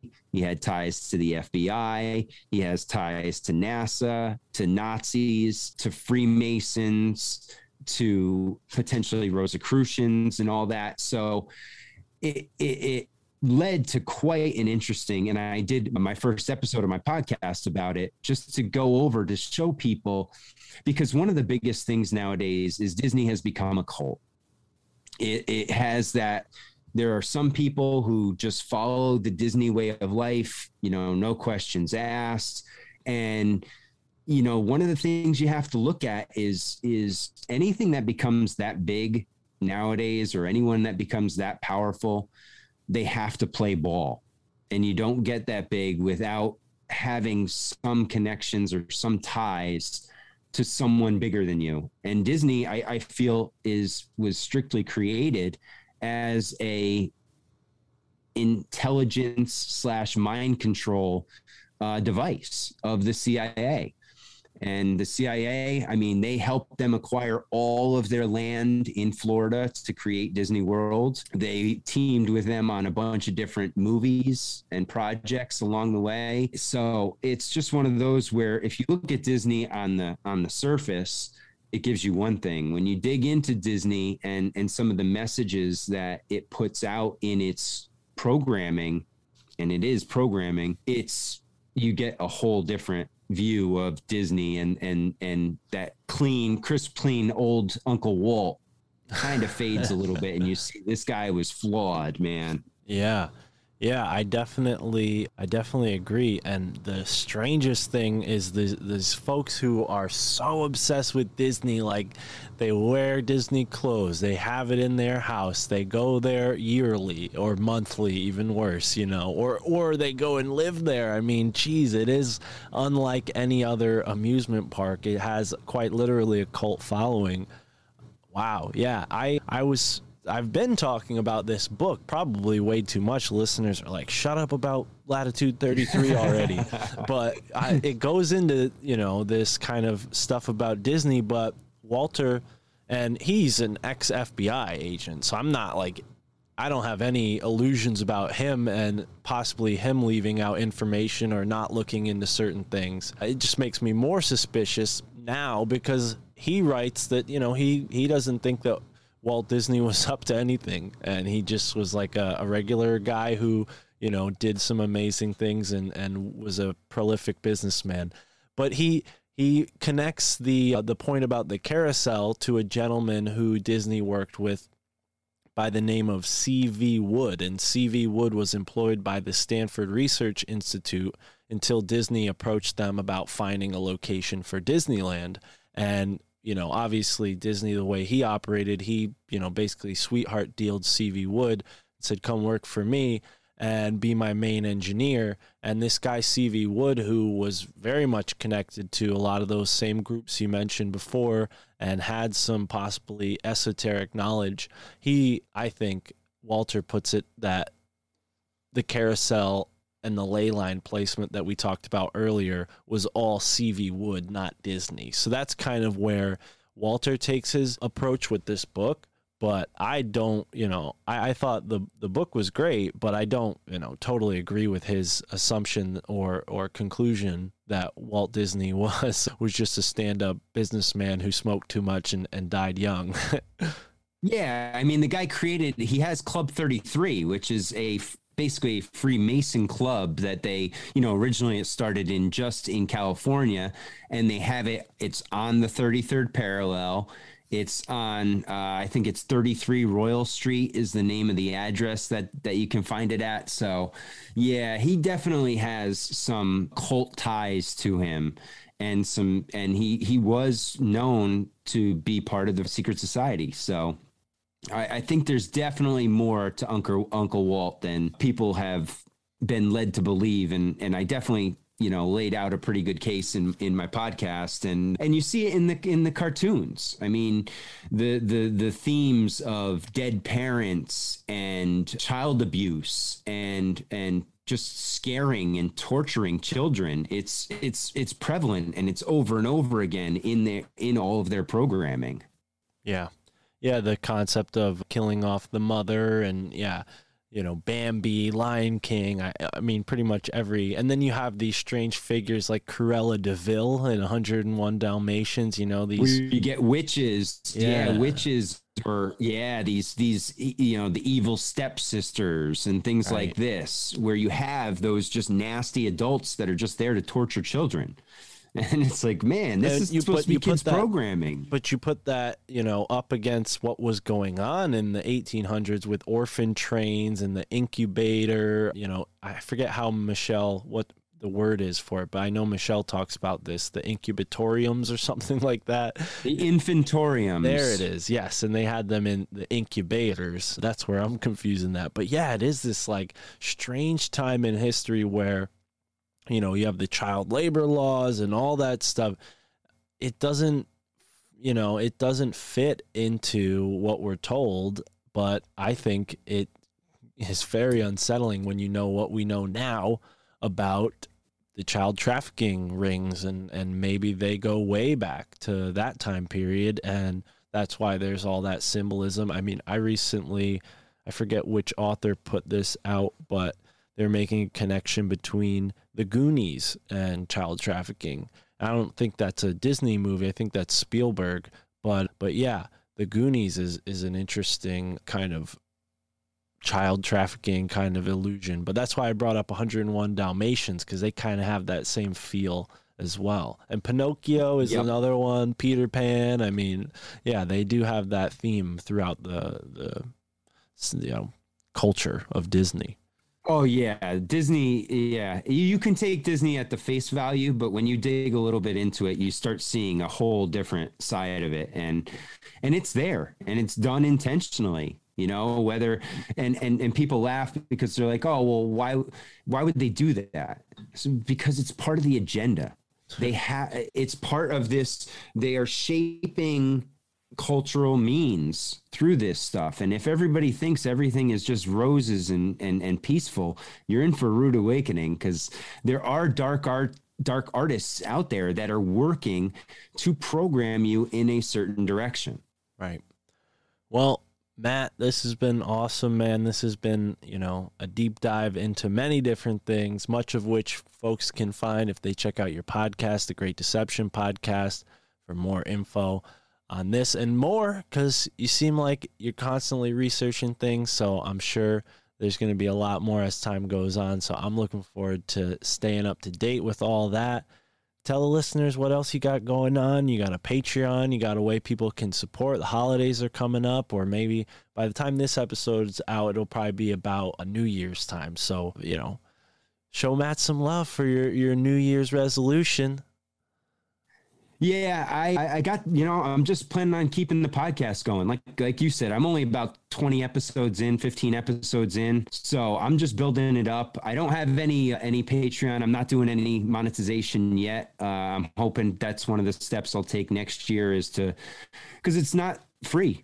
I actually pay to put this thing out, not only in time, but monetarily to get all the tools and everything that we need. So yeah.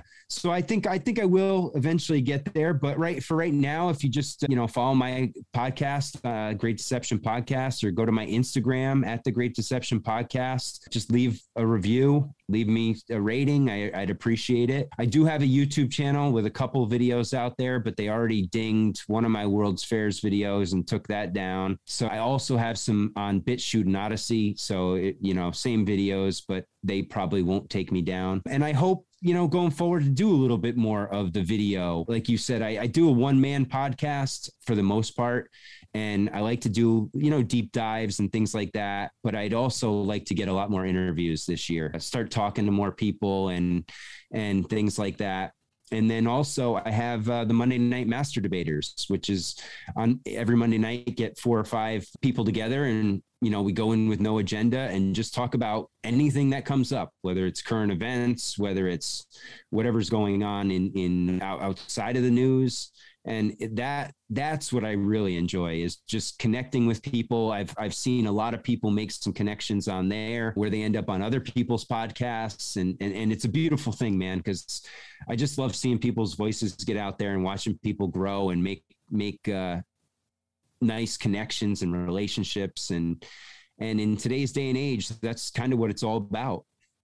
Indeed. Yeah. And I've been a guest on the Master Debaters, so I definitely encourage folks to check that out. Subscribe to Matt's podcast. The link is in the description. And for those out there listening, thank you so much for tuning in to another episode of the My Family Thinks I'm Crazy podcast. My name's Gabe, aka Whirling Whale, and my family thinks I'm crazy because I think they're so crazy for not believing in the magic of the realm that we live in.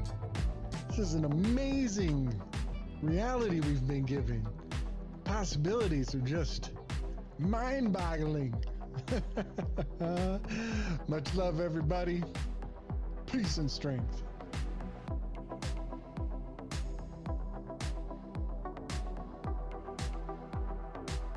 Hey Mark, this is Gordon from the Arizona desert, and my family thinks I'm crazy because they have their illusions intact.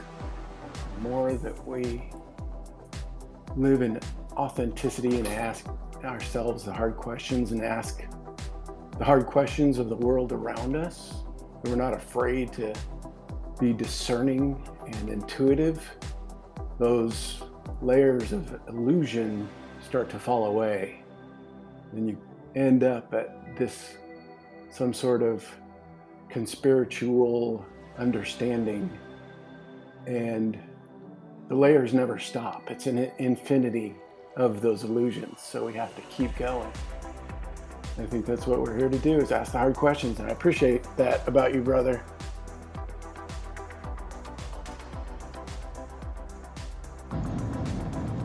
Hi, my name's Ori, and my family thinks I'm crazy because ever since 2002, when I was about 11 years old, from all the movies and Disney movies with villains in it, I remember looking up on the computer to see if anybody's ever taken over the world like the movies back in the day, and that's what brought up the Illuminati and took me down the rabbit hole, and that's why my family thinks I'm crazy.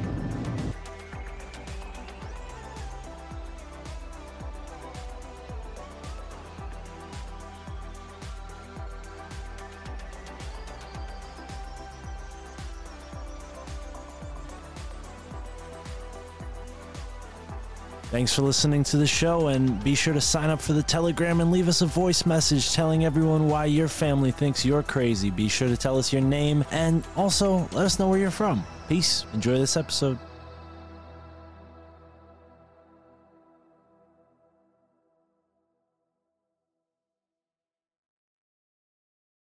Well, we're here, Ron. We're in the My Family Thinks I'm Crazy extended outro. People have heard you on the show multiple times. So, yeah, we're live. We're here in the extended intro, and you have a spirit animal name. I don't know if you realized it yet, Ron. Did you? Oh, yeah. You did. Yes, you learned about your spirit animal name. We're here with the cosmic egg, folks. Not just any cosmic egg, the celestial cosmic egg. Or no, the illuminated egg. The illuminated egg. The illuminated egg of enlightenment. I love it. Yes. And we have a new patron that just joined, so I gotta get the deck out, and we'll give him a spirit animal name right here live. Ron, you can see how the magic happens. All right. Let's hope this is an exciting one. Some people were disappointed with their spirit animal name, and I had to go back and give them another one. Shout out to you. They should stick with the one.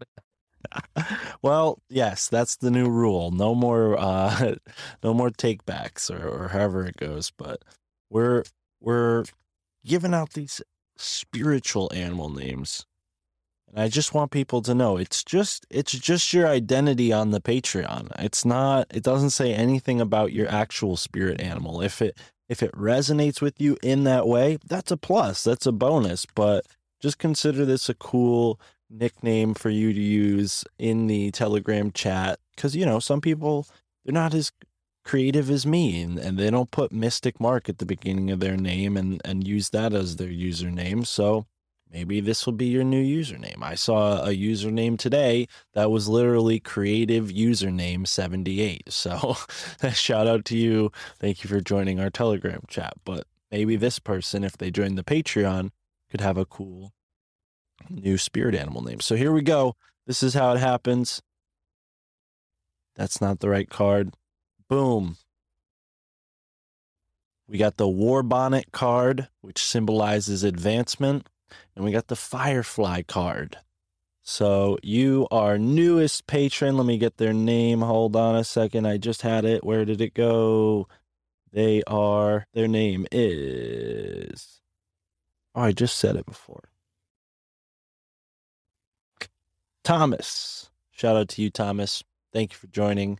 You are the War Firefly, or the Firefly of War. Take your pick. Oh, I like that one. Right? It's people hear Firefly and they're like, oh man, but when you find out you're the Firefly of War, then it's kind of a badass name. So people shouldn't be so upset if they don't like their spirit animal name, because they're one of a kind, folks. Ron just saw it. It's a unique process. There's 2 decks that go into this. If you want to do it yourself, you're going to have to go out and buy those 2 tarot decks. That's not an easy thing to do, okay? One of these came from a used bookstore, so good luck with that, all right? The other one is much more easily available. But anyways, Ron, how have you been? I'm good. Let me give you the take on my spirit animal. Okay. my Patreon, my family thinks I'm crazy Patreon spirit name is the illuminated egg, or sometimes you call it the cosmic egg. I like the illuminated egg, and I'll tell you why. Tell me. Inside the egg symbolizes to me the beginning of the rebirth, and it's the illuminated egg. So I'm already illuminated because I've been reincarnated from my past life. And the egg represents my new life where I'm coming in more illuminated or more enlightened. And as that egg hatches and I grow and evolve as a person, and if that doesn't happen, well, then you just get put in a frying pan, you get eaten. Life's tough. So you got to stay on the right path. All right. I love it. See, this is a moral to the story that a spirit animal name could help you find. I love that. Thank you, Ron. And maybe the war firefly, the firefly of war, our new friend Thomas, welcome to the family. Maybe he'll have some cool message about his spirit animal name too, or maybe not. But we've gotten a lot of inbox messages. Let's check the pod inbox, Ron. I'm not going to be using the pod inbox anymore. It was a complete and utter waste of money because the whole time I could have been getting voice messages from the Telegram for free. So that was a blunder on my part. No fault of pod inbox. They run a great service. I just do not need their service for $9 a month. It kind of was a big waste of money for 4 months. I think I got like 10 audio messages total from the audience, which is cool. I appreciate everybody who left us a message, but you know, $40-$50 for 10 audio messages when I could have got all of those for free on Telegram is just ridiculous, right? So you know, Mark, some of these platforms that we're getting involved in a lot heavier, you know, like the Telegram group chat and also on Discord. I mean, these have technologies that we can utilize for free. I mean, and not to sound like a frugal New Englander that I am, and I know that you are. I mean, in this business, we have to be, right? We're not making a ton of money doing this. And in my case, I'm not making any money doing this. But yeah, so when you can get on these different platforms and utilize the tools that they offer, that's great. I mean, like you say, nothing against Pod. What is it? Pod Inbox? Yep. Yeah, nothing against them. But I mean, it's like, you know, a lot of these companies, like it's a really great idea when they come out, but the technology evolves so quickly now that, you know, what they had as a great idea that came out as a money-making thing or whatever, you know, within 6 months or a year could actually be totally defunct. well, and again, I'm not singling them out. I'm just saying in general. no, and with technology, you know, there's no patent on the actual method itself. So yeah, they put out a good idea and make some money, but then Telegram goes and says, hey, that'd be cool if people could give voice messages in our chats, and then that solves that problem for me because everybody's already in the Telegram chat anyways. But we did get a cool message from someone that you know as well. Let's hear that message. Hi, I'm Janet, Deplorable Janet.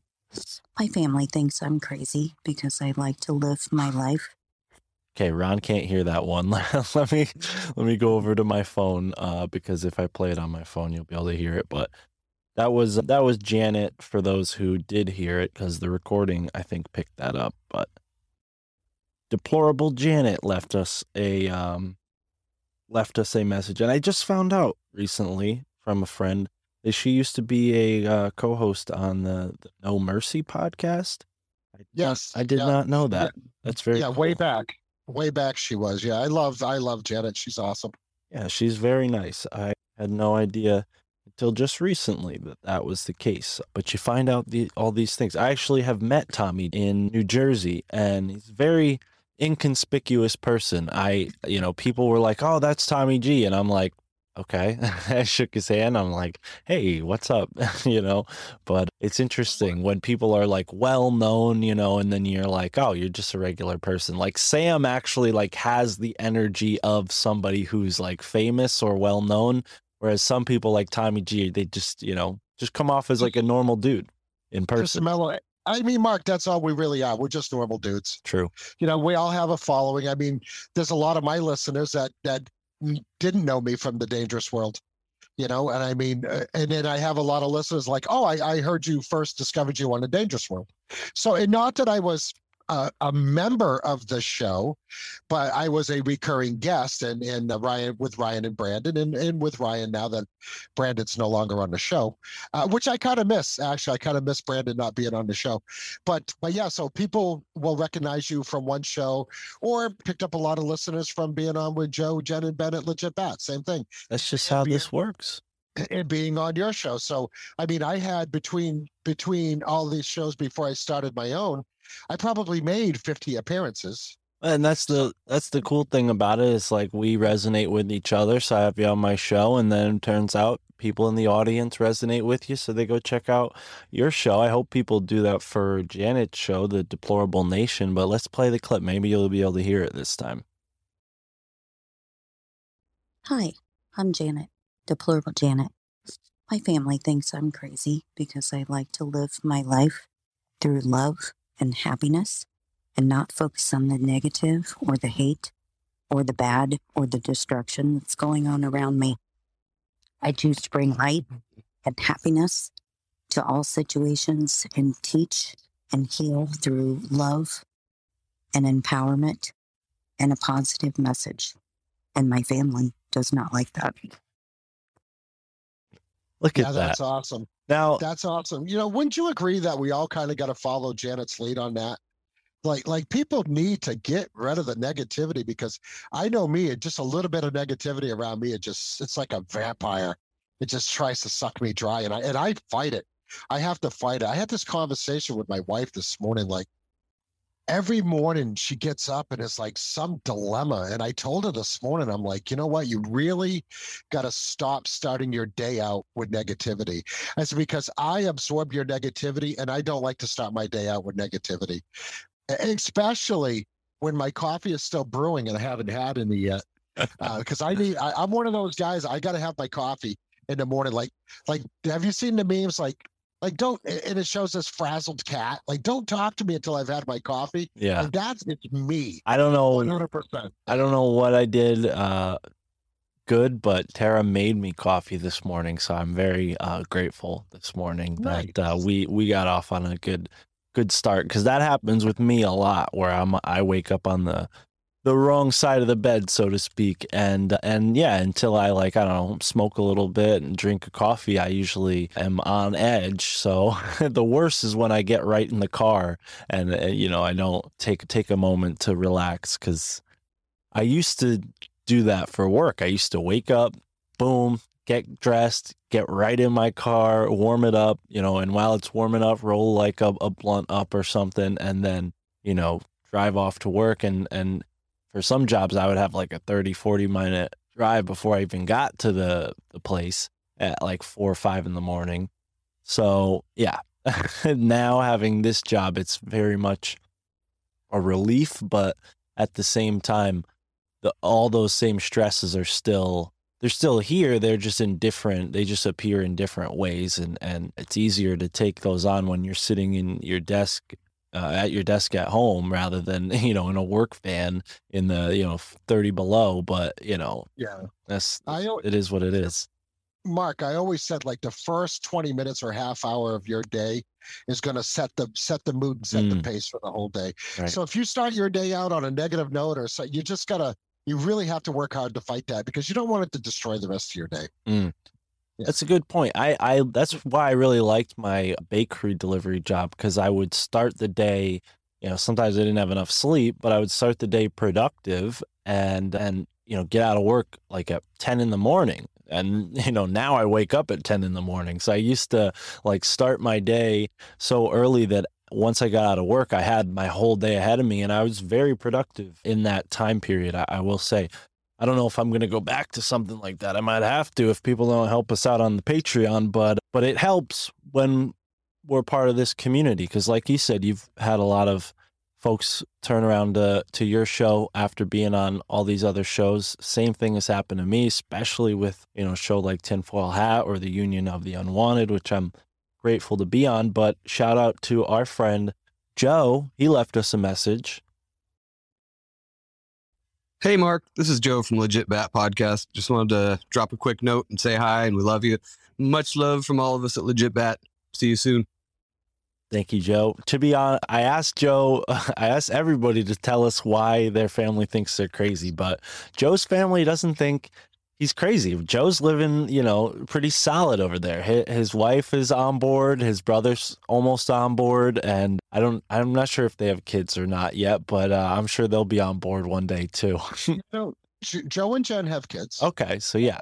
Very cool. I don't know what the demographic of it is. If it the kids are Joe's or if the kids are Jen's or if there's a combination of both. But yeah, no, they got little ones in the house for sure. Right on. But no, they're great people. They're awesome people. That's the cool thing that I've learned about through this meeting so many interesting people through the podcast is not everybody comes to this sub completely at odds with their family. Like some people, like our friend Rob B, their family's all on board with conspiracies, like it's very interesting to see that, because for my whole life I just assumed that it was so fringe that like only weirdos like me talked about it, and now I find out there's whole families of people that are talking about these things.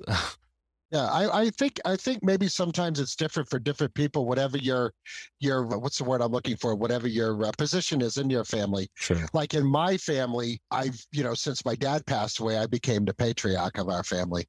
I'm the oldest son. I do have older sisters and everything. They're not really involved with the family.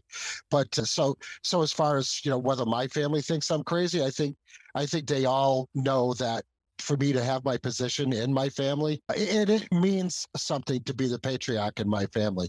I'm responsible for a lot of things and a lot of people, right? So I'm the go-to guy that when something needs to, when there's a problem, an issue, or we have a tragedy, which we've had in our family, everybody looks to me for the strength, and I'm there for that. So, but I mean, people in my family know that I'm certainly crazy, because you have to be crazy to be the patriarch of this family.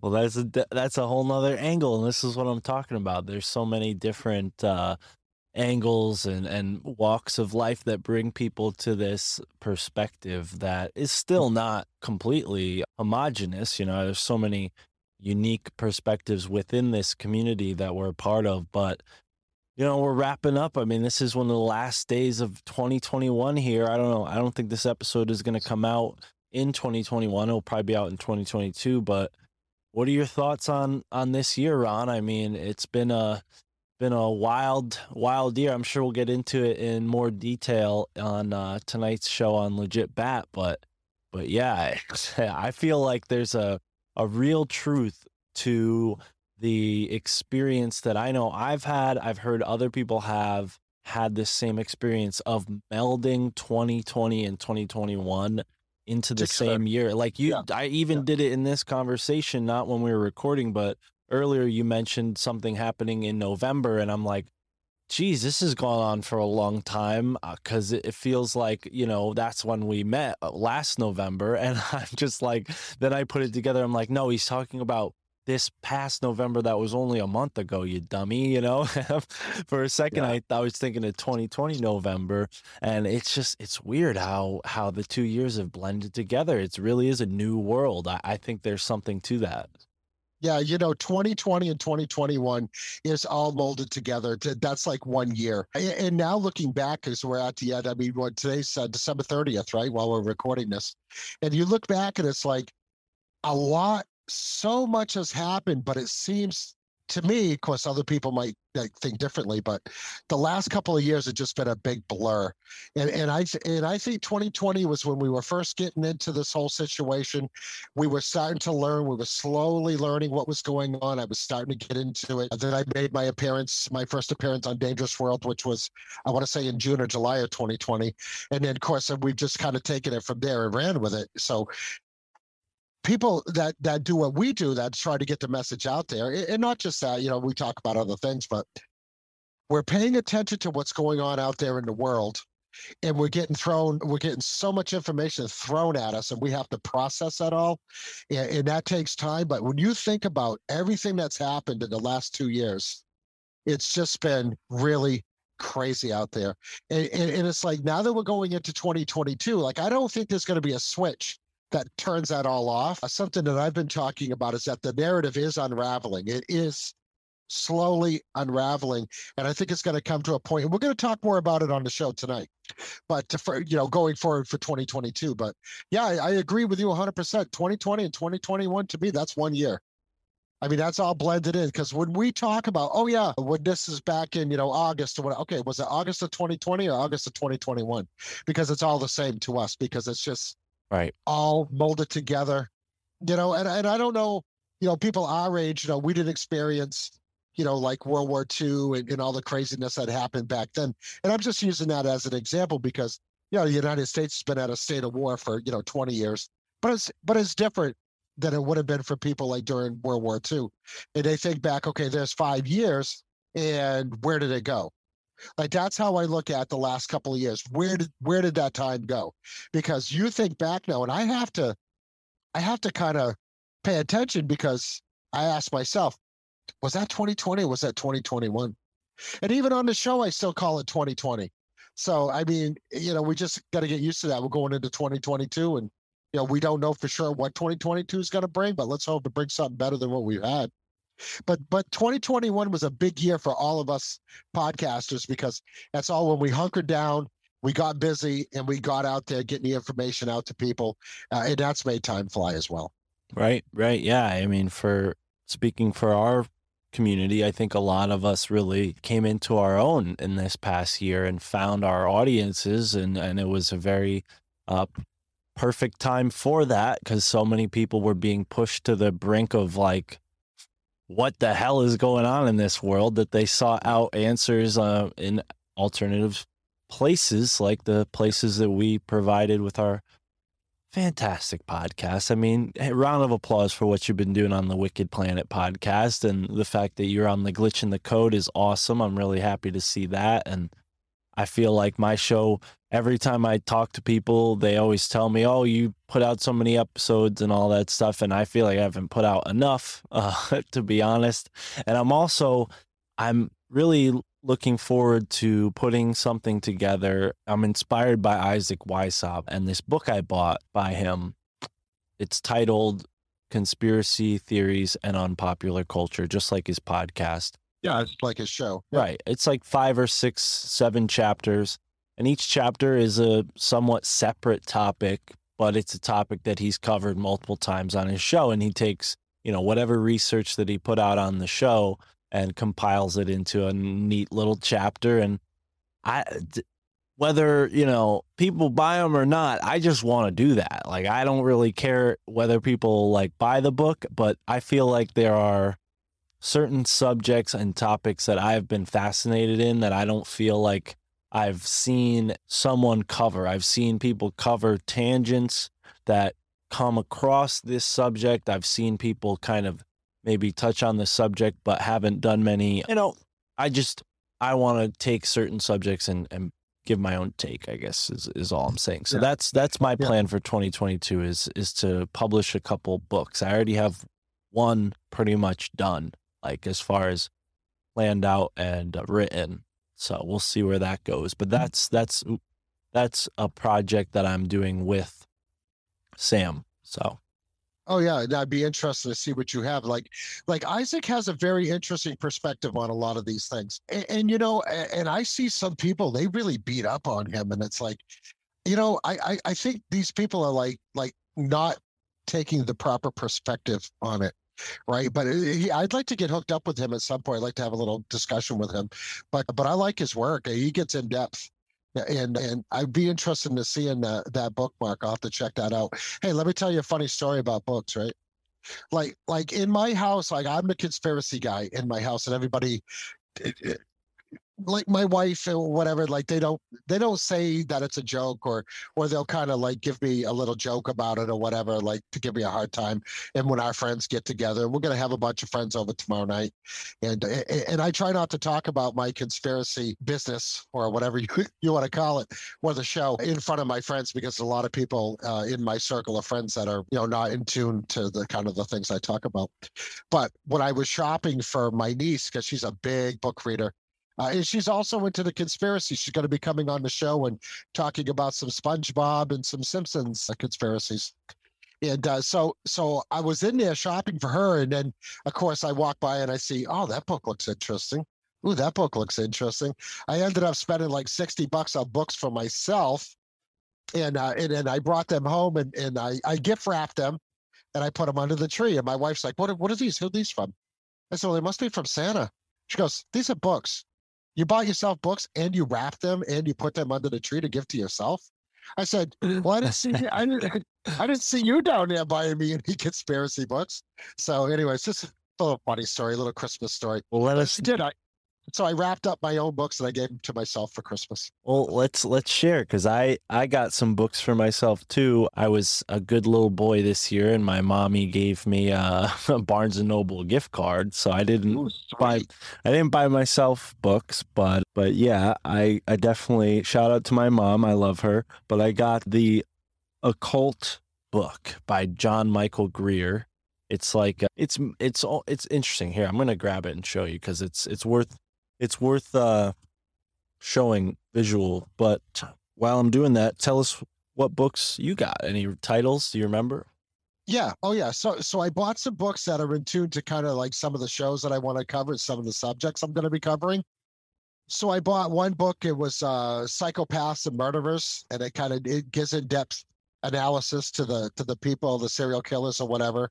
So I call that my Psychopath serial killer book that I bought. I bought a book on Jack the Ripper, which it gives accounts of some of the witnesses and some of the people that lived in the Victorian times during the time of Jack the Ripper, and kind of their take on, what they perceived when they were, seeing this happen or not watching it on the news, but, reading about it in the newspaper. And that kind of covers a series that we're going to be doing coming up. So I bought that for research than anything, because I have a really cool series coming up that I'm not going to talk about, but it has to do with serial killers. Some of us guys in our podcasting community, which I just want to say, shout out to All Media United. Our podcast community has grown huge in the last year. So kudos to you for that. So I bought a book on psychic detectives, which I think is going to be super interesting. It's going to go back to Looking Glass and some of the not MK Ultra, but what was remote viewing. The remote viewing, and then also how some police forces and detectives use psychics to help solve murders and other crimes. So I think that's going to be real interesting. And I bought some. I bought a book like not the diary, but the Encyclopedia of Conspiracy Theories. So these are all just kind of research books for me, but I'm really looking forward to going through them. And they're not books like that you have to read from front to back. You could just kind of cherry pick out the stories that you want to read and talk about.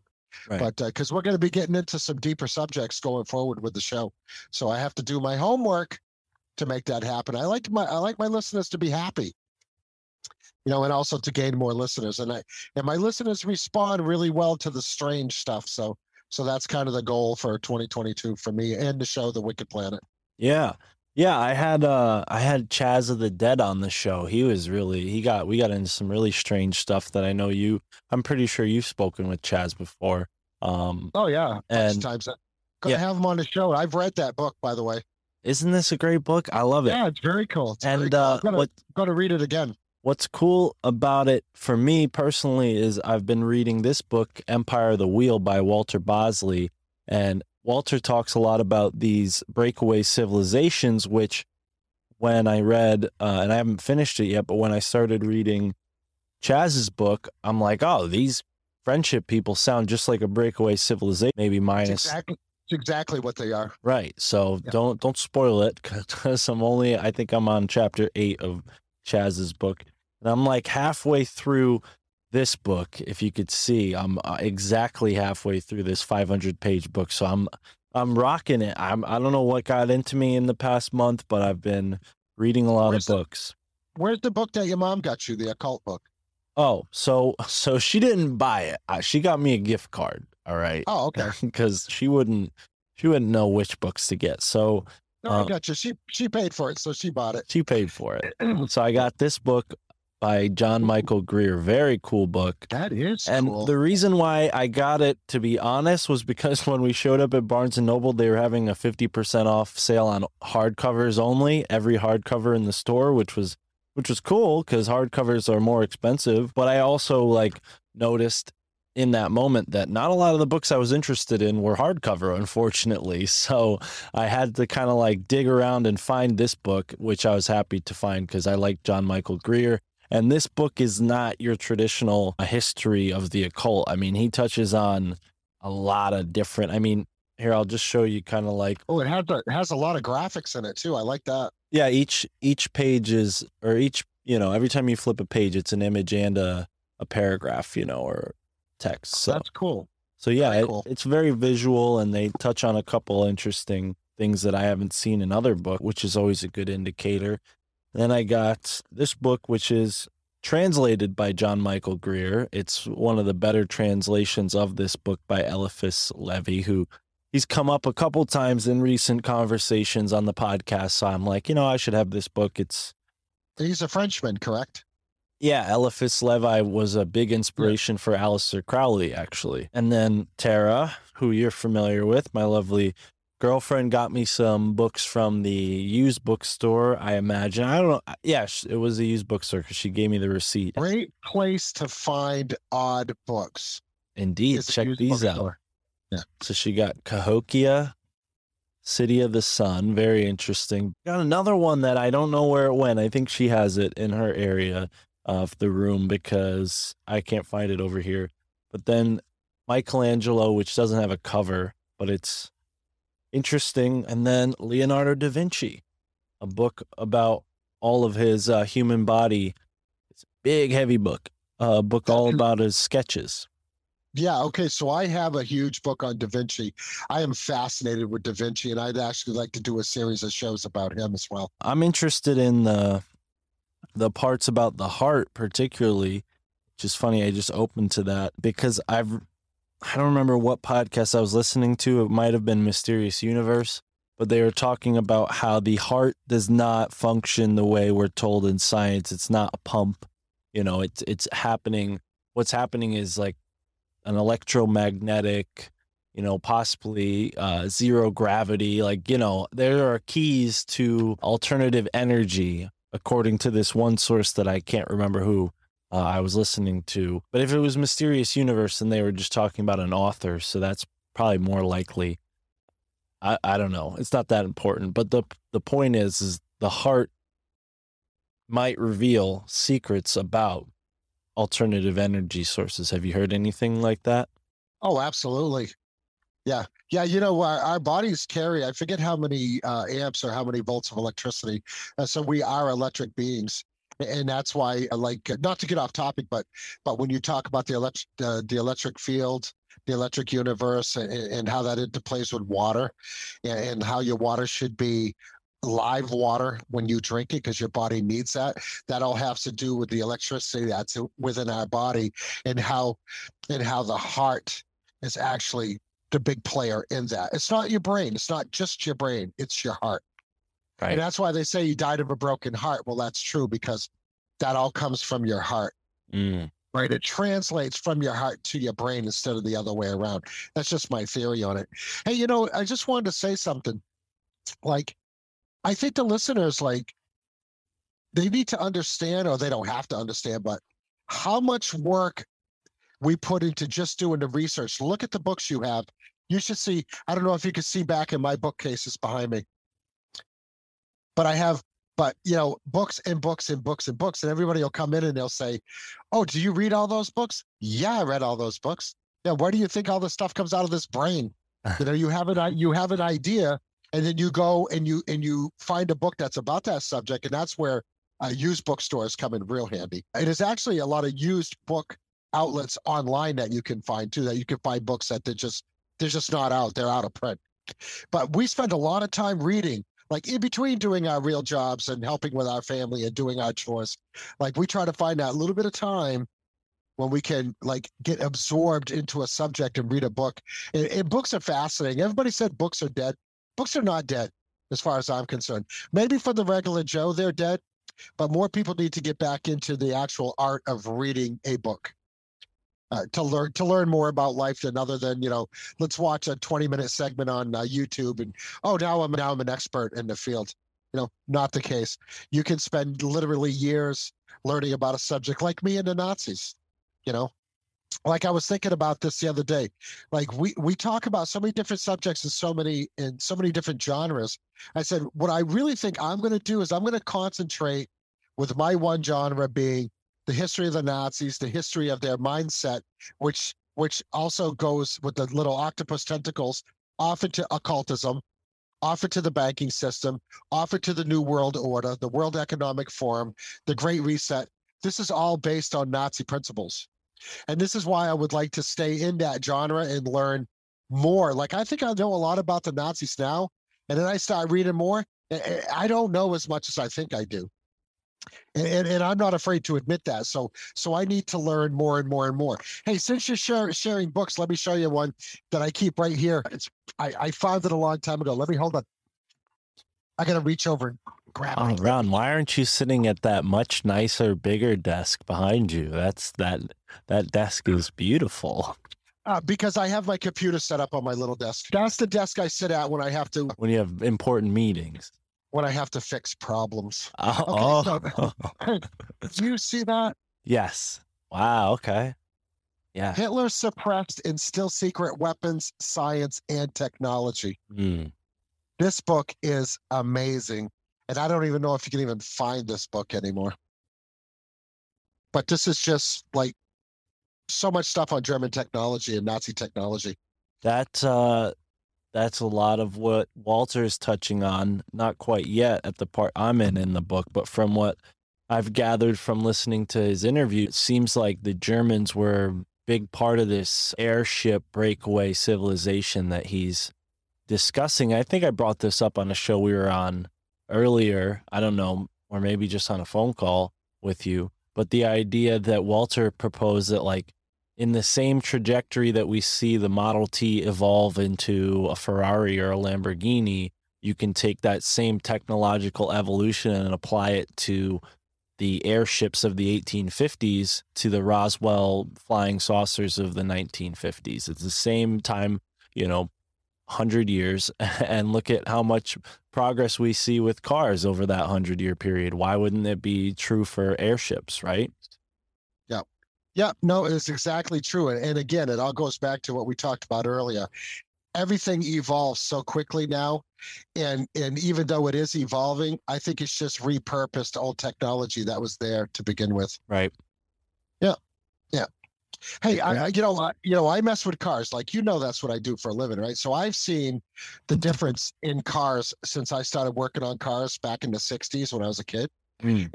Cars and motorcycles and dirt bikes and snowmobiles and all that stuff, right?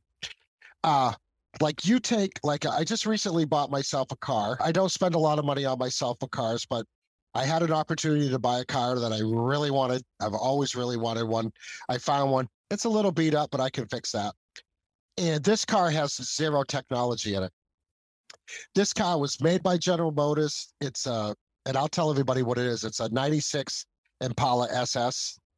It's a great big sedan that's built on the police pursuit car chassis.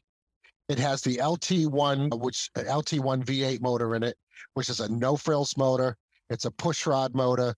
It is fuel injection, but it was made to go fast. That was its only purpose.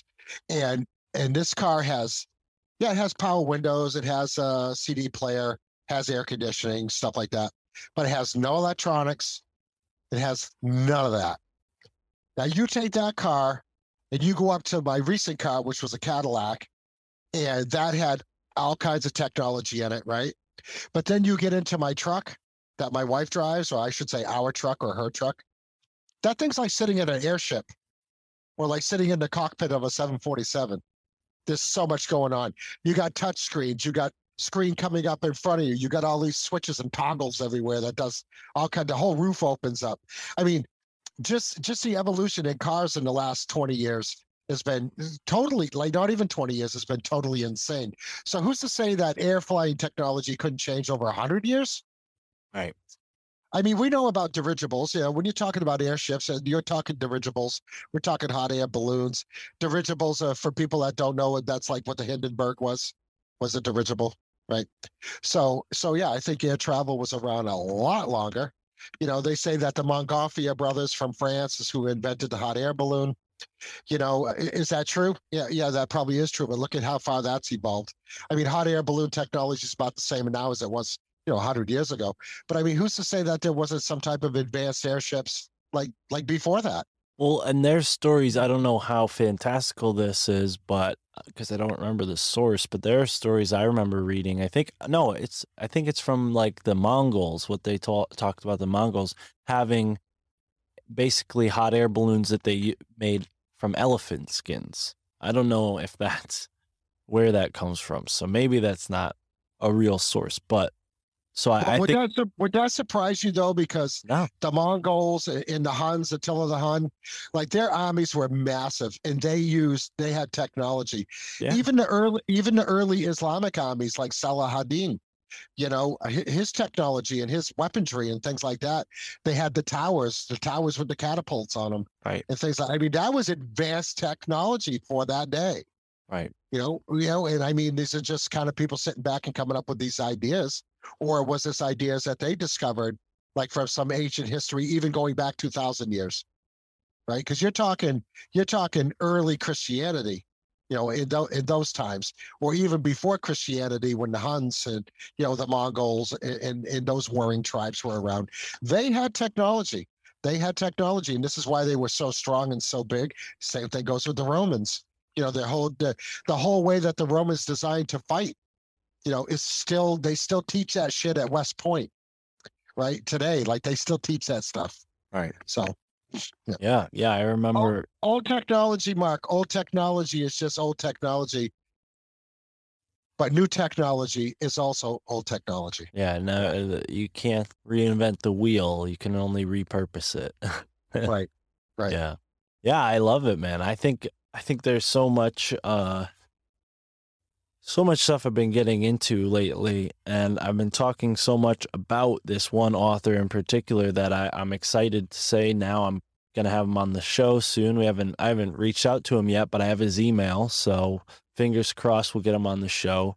He seems like he's open to doing a bunch of shows, so it shouldn't be a problem. But yeah, I'm excited to talk to Walter. Unfortunately, we got to reschedule with Gareth. Still no response from him. I emailed him around 11 and said, hey, you're going to reschedule or what? What's going on here? So we'll see what happens, but it's fun talking to you as usual.